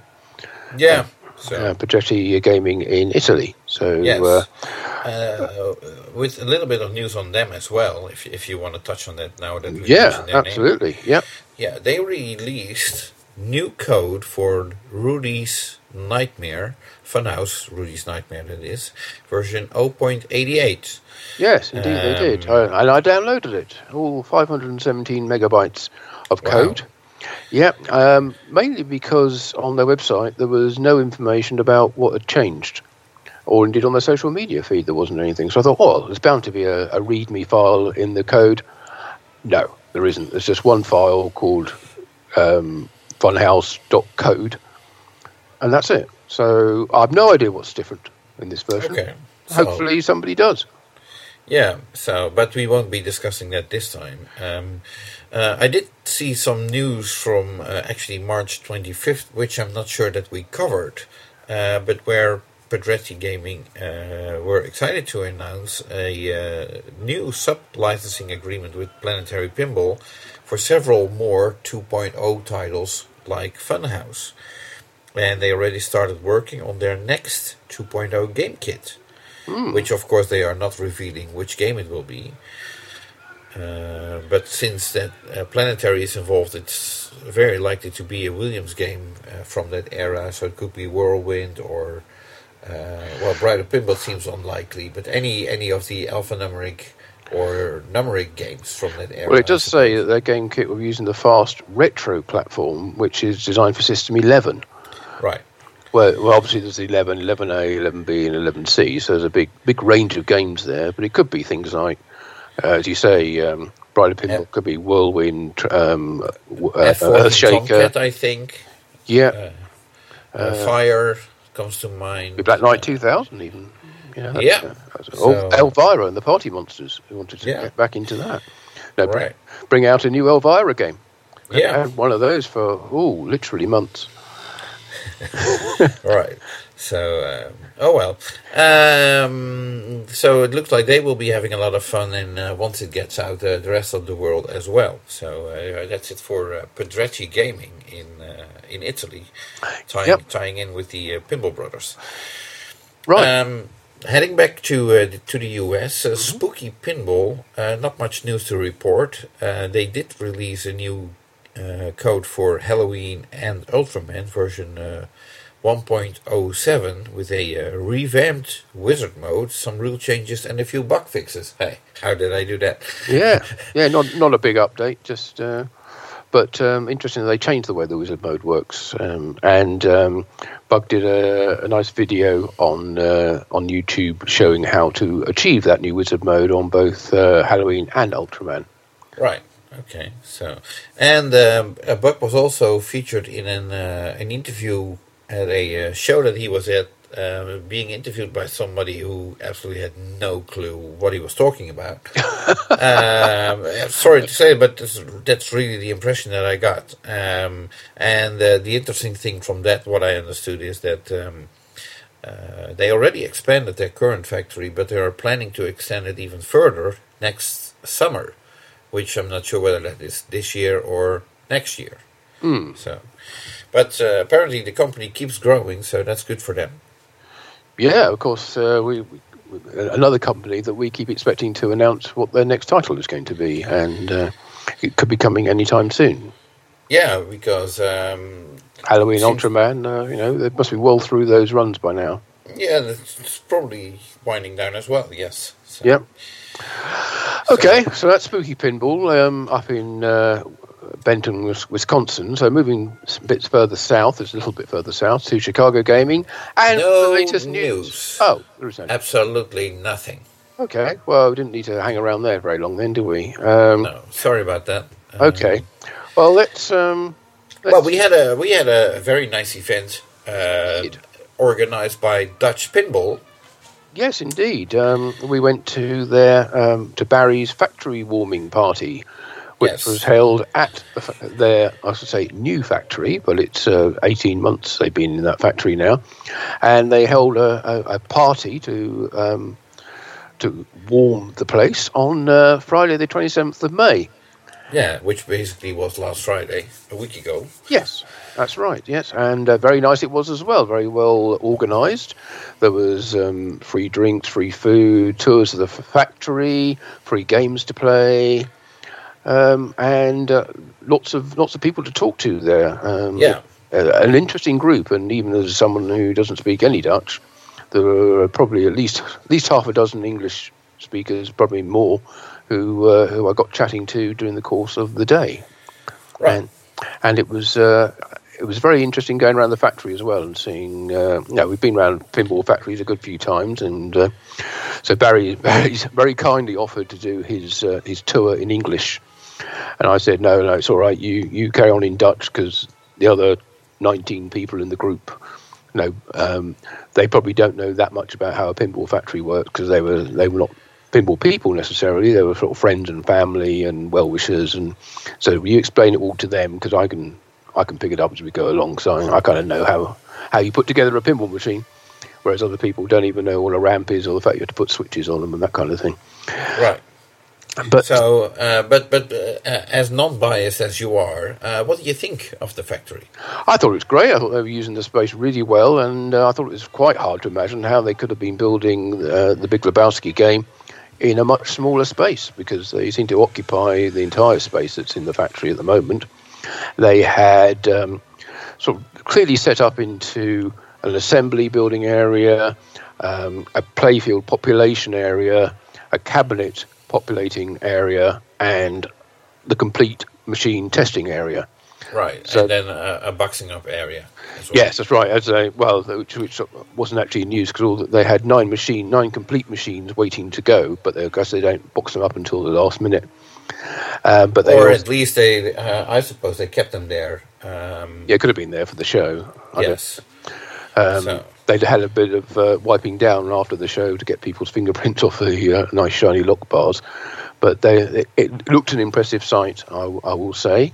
And let me do a blatant plug for Pinball News. And there is a report on the event, along with over 50 pictures from it, where you can have a look at what we saw. Although I'm afraid you don't get any of the free drinks or food. No, and I did a sort of photo report as well on pinball-magazine.com. So you can take a look at that as well. My impression of the event. You didn't stay that long, neither did I. But I think I got everything. I was in a different factory tour than you were. And yes, you were. Yeah, you were on the second one. I was on the earlier one. Yeah. So, and there was a night. You understood what was being said, unlike me. Yeah. So, well, it was a very nice event. Thank you, Barry, for inviting us in this case. And there's not much other news from Dutch Pinball to report. No, as we heard earlier from David, Barry did say that the supply of parts continues to improve slowly. He says things are better than they were at the worst of the supply chain problems in 2020, but it's a slow and gradual improvement, and they're all looking forward to getting supplies back so they can ramp up production and start employing more people. Yeah, and one thing that I found interesting, which I think is not a problem to share. Obviously, finding personnel has been a problem for many pinball companies, as David Fix also expressed. What I understood is that Dutch Pinball now found a new source to tap in from, or whatever you want to call it, which are seniors that have been working already in assembly at other factories, and for some reason have been let go or whatever, and are looking to get back on the in the job, or looking to get a job. But most companies won't hire people from the age of 60 and up. But Barry's more than happy to do so. Yes, indeed. If you're the right fit, then you're the right fit, and apparently that turned out to be working very well for them. So there's that to report, I suppose. Great. So best wishes to Barry and everyone at Dutch Pinball in producing all the remaining orders for the Big Lebowski. Yeah. Oh, we still have to mention their next title, which of course was not revealed at the. No, there was nothing about it. No. It's a factory tour. We couldn't. There was no clue whatsoever to be found of what a possible future Dutch Pinball title could be. Everything was.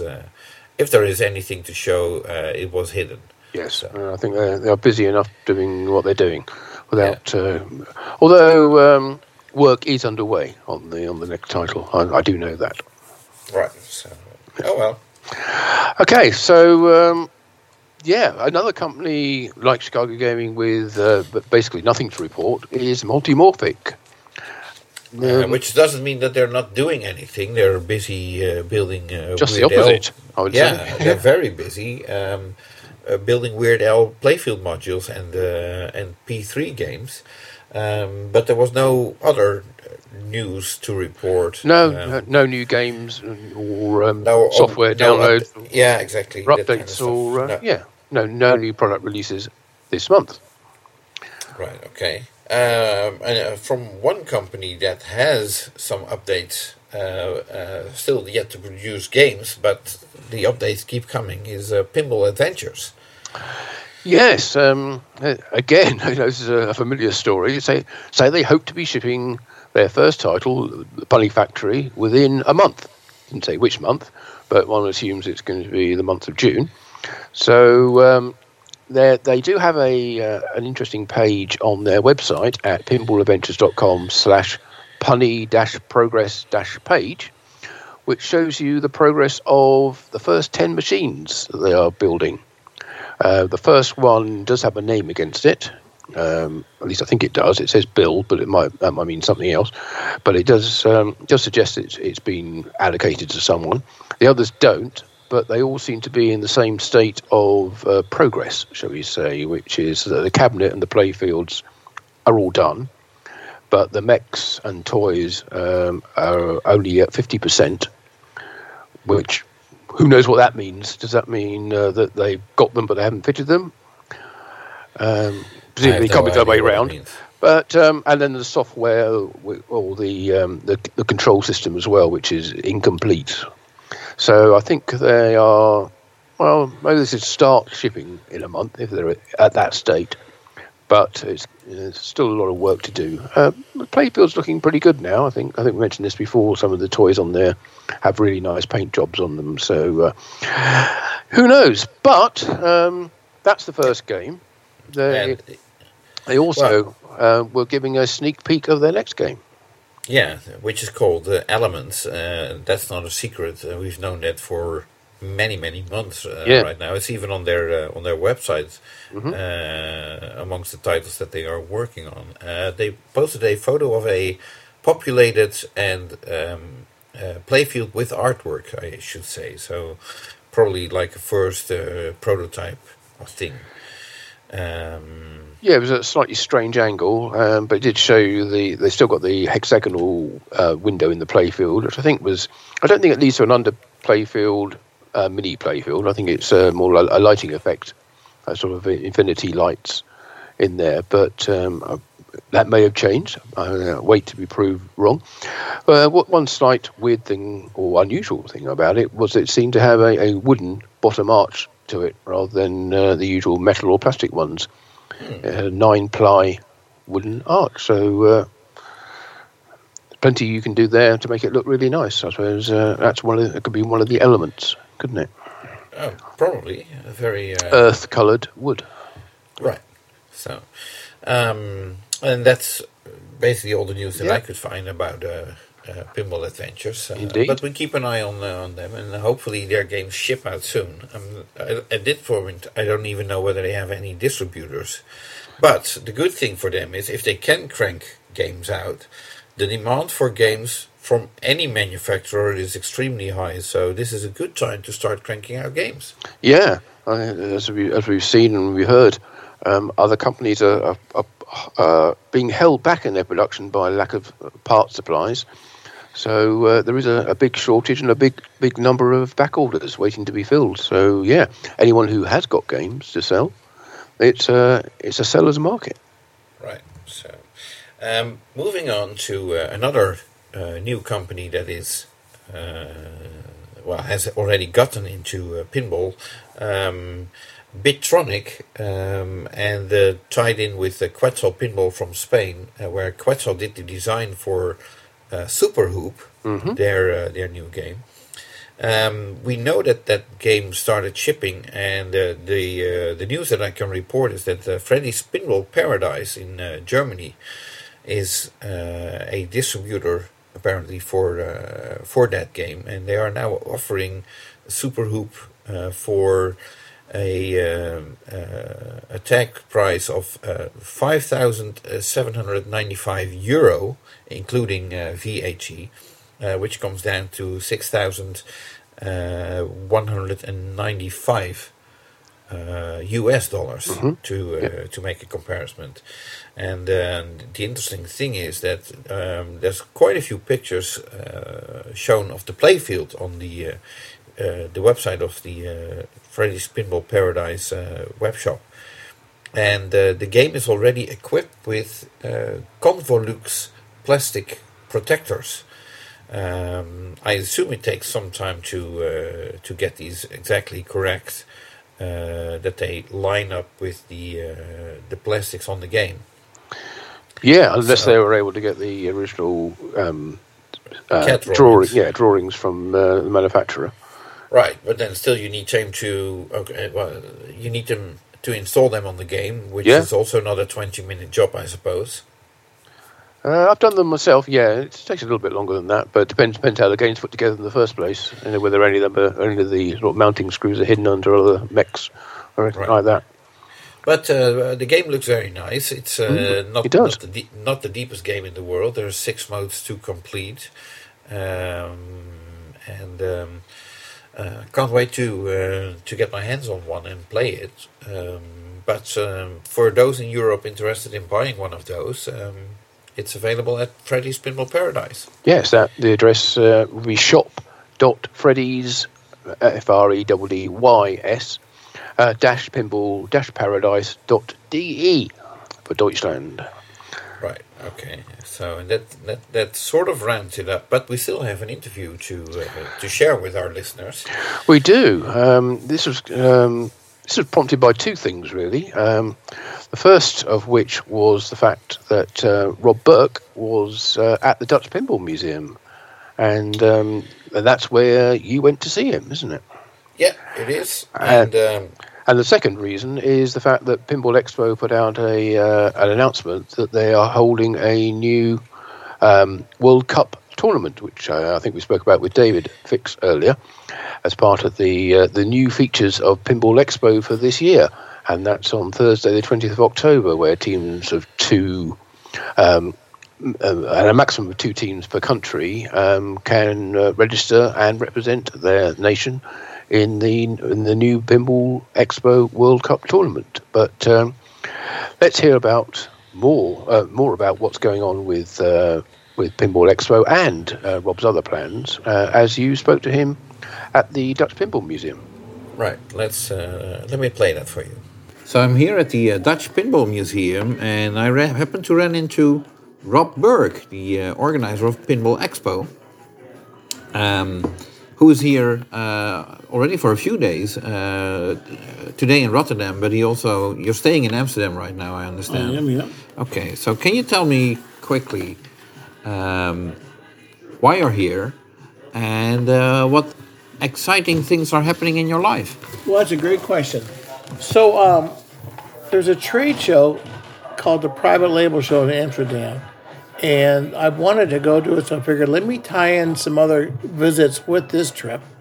So I ended up going to Italy, Milan, and I hooked up with the people they're building the Pinball Brothers game, Alien. Yeah, Pedretti Gaming. Pedretti Gaming, yep. So I went there. I also heard you hooked up with Anthony Ramuni. Yes, you are correct. Your intel is excellent. So we're there for a couple of days, or one day, and actually that night we took a drive down to Bologna to have dinner with Tony Ramuni. Right. Been trying to get him to come to Pinball Expo since he was a baby. So finally, hopefully, this is the year he's going to say, yes, okay, I'll come. But that was a great visit. I hadn't seen him 20, 30 years. My gosh, it's ridiculous. Right. And from there, where did I go next? I have no idea. I think you went to Amsterdam. Or I did. did. Did you go to France or Germany first? No, France and Germany, but I went to Amsterdam for the trade show. So I figured since I'm here, let me hook up with some people. I was hoping to see Robin From Pinside. That didn't happen. And I saw Koos Yeah, Koos Hackford. on the Back Glass King. Yes. And that was very great and interesting. And then I met Melvin Williams. And Prototype collector. Yep, Prototype Collector here in town here. And then I met up with Max Right. Rogums. Yeah. Okay. But nonetheless, he had a wonderful collection. Yeah. And I'll tell you one Max is thing. the guy who got with his team got Magic Girl Right. working. What's amazing to me, though, is how rich the industry is in this part of the world, including Italy. And I just never realized that there was that many people, diehards, that were into pinball in a big way. It's a small community, but yet it's a big community. And there's some serious collectors here. Oh yeah. But all have been very friendly. To have you come down, I heard you came 6.5 hours to see me one way. So that's pretty great. 1.5 hours. But I appreciate seeing you. So it was like a homecoming. You know? How could I pass up on the opportunity? You know, you're not here every day. So obviously, most people know you from Pinball Expo, the show that you have been organizing for 37 years now. Yeah. The 38th edition coming up. Is there already anything you can say about it other than that it will be fantastic and everybody needs to be there? Well, last year we moved to a new location and we had a wall that separated the two exhibition halls. This year the wall's going down, so we're going to have 70,000 square feet of vendors. And we have a lot of vendors that didn't come last year because of COVID and so forth that are coming this year. My guess is we're going to have between 5 and 7 pinball manufacturers there. So it should be quite large, and it will be representative from manufacturers from coast to coast and all over the world. So there's still a lot in the works, but it should be a very exciting event. Right. Okay. If I'm not mistaken, it's the second week of October. Yeah, October 19th to the 22nd. Third week of October then. Yeah, so I try to make it so you could make it and you could attend. So hopefully this will be the year you can attend. Okay. Well, there's currently no COVID restrictions, so that's one blockade. One positive, but with Chicago, who knows? Yeah. So, and then something that you mentioned earlier on, which I'll repeat for our listeners. You're working on opening up a location of your own. I am. So, all these years, I've been collecting since the mid-'70s. So you bring out your calculator, it's like 50 years. And the games are just sitting there. And I have a certain number of games in my home, and some people have seen the YouTube of my home. But I figured, why don't I bring these games somewhere where everyone can enjoy them? So I bought a grocery store, had 30,000 square feet. I've been spending so much time the past year tearing it down, gutting it out, cleaning it out, replacing roofs, which is not cheap, putting up signage and so forth, with the hope of opening up to the general public. And this will be called Past Times. And it'll hopefully be open sometime in the fall, when I don't know. But it'll be all aspects of pinball, from pre-flipper to flipper, all aspects of the video games, Pac-Man era and so forth. And there'll be a lot of games there. Between the video and the pinball, probably around 500 to 600 games. So, it'll be a situation where you pay one price to get in. And anyone that's listening to this podcast, if you come to our venue and mention you heard me in the podcast, you get in for free. So, Wow, that's exciting news. Let's see if people remember Yeah. by the time you open. That location, we're currently sitting in the sort of restaurant/living room area in the Dutch Pinball Museum in Rotterdam. This museum, besides having a large pinball collection, which is very interesting, it's also very decorative. There's lots of decorations over here. Is that something that you plan to do with Pastimes as well? I do. And some of the ideas they've used here, I've thought about using, but they've really expanded it to a whole new level. And they have done a fantastic job of making it very comfortable and very interesting and very educational. This is the complete package here, and anyone that's listening to this that have never been here, they've got to see it to believe it. Okay, so we got Pinball Expo coming up, and hopefully you'll open your own location around the same time. Yeah. I expect there will be flyers for the new location at Pinball Expo. Yes, there will be. Yeah. And okay, well, let's round this up right now. Greetings from the Dutch Pinball Museum, from Jonathan Houston and Rob Burke was here. thank And you for, I was going to say, I thank you for seeing me today and coming here to visit with me.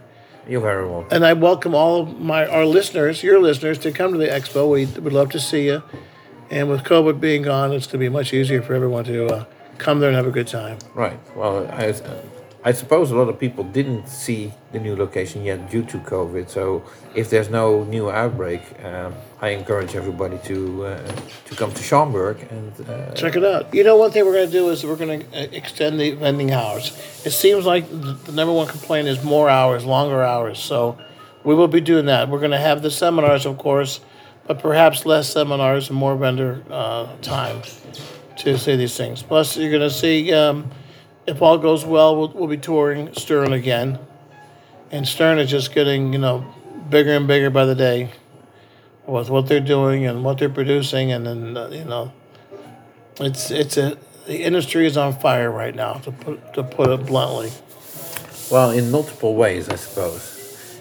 I mean, the business is booming, but at the same time, the supply chain issues are also causing internal fire, so to speak. Yeah, it's unbelievable. So, but anyway, thank you for your time, and it was great seeing you. Thank you. Look forward to seeing you in the fall. So there you go. Thanks for doing that interview, Jonathan. You're very welcome. Unfortunately, I had gone back from the Netherlands just a few days earlier than that. I wasn't able to get down there and join the two of you. But some good news for anybody who wants to go to visit the Rob's new pastimes operation, which we think is in Warren, in Ohio, which is where Rob's home, area. Where Rob's home is. Just say you heard about it on this Pinball Magazine and Pinball News Pincast, and you can get in for free. Yeah, but it still will take probably around Expo time before that opens. So busy weeks or months ahead for Rob Burke finishing all that up. Yeah. So I guess the other bit of news, which we also touched on earlier, actually, was about the IFPA World Championships at Pinball Asylum in Fort Myers in Florida. The new world champion there is Eric Stone, who you may or may not know is a well-known TV personality in the area, because he's a weather presenter on the local TV station down there. And having won, he was then interviewed and talked about his win on the local news, and was there with his very impressive great trophy that he won for being world champion. So congratulations to Eric and to all those who won tournaments there, and hope everybody enjoyed themselves. It's hard to imagine you didn't. It looked like a great location, and in a great part of the world. Right. Okay. So, and that rounds it up for the month of May, the Pinball Industry News. Yep.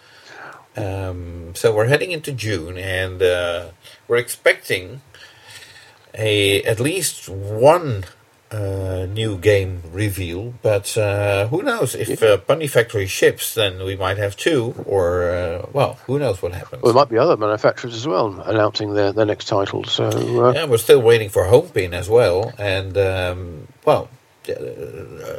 we have of course, we have internal info that we can't share yet, but there might be more news coming this month, so it looks like it's going to be a very exciting month. Yes, so we look forward to joining you at the end of June, the start of July, probably the first day of July, when we'll be looking back at all those exciting events that happened in this month. So until then, from me, I'm Martin Eyre, the editor of Pinball News, and from Jonathan. That's me, the editor of Pinball Magazine. We wish you a very happy June, and we'll see you next month. Thank you. Bye-bye.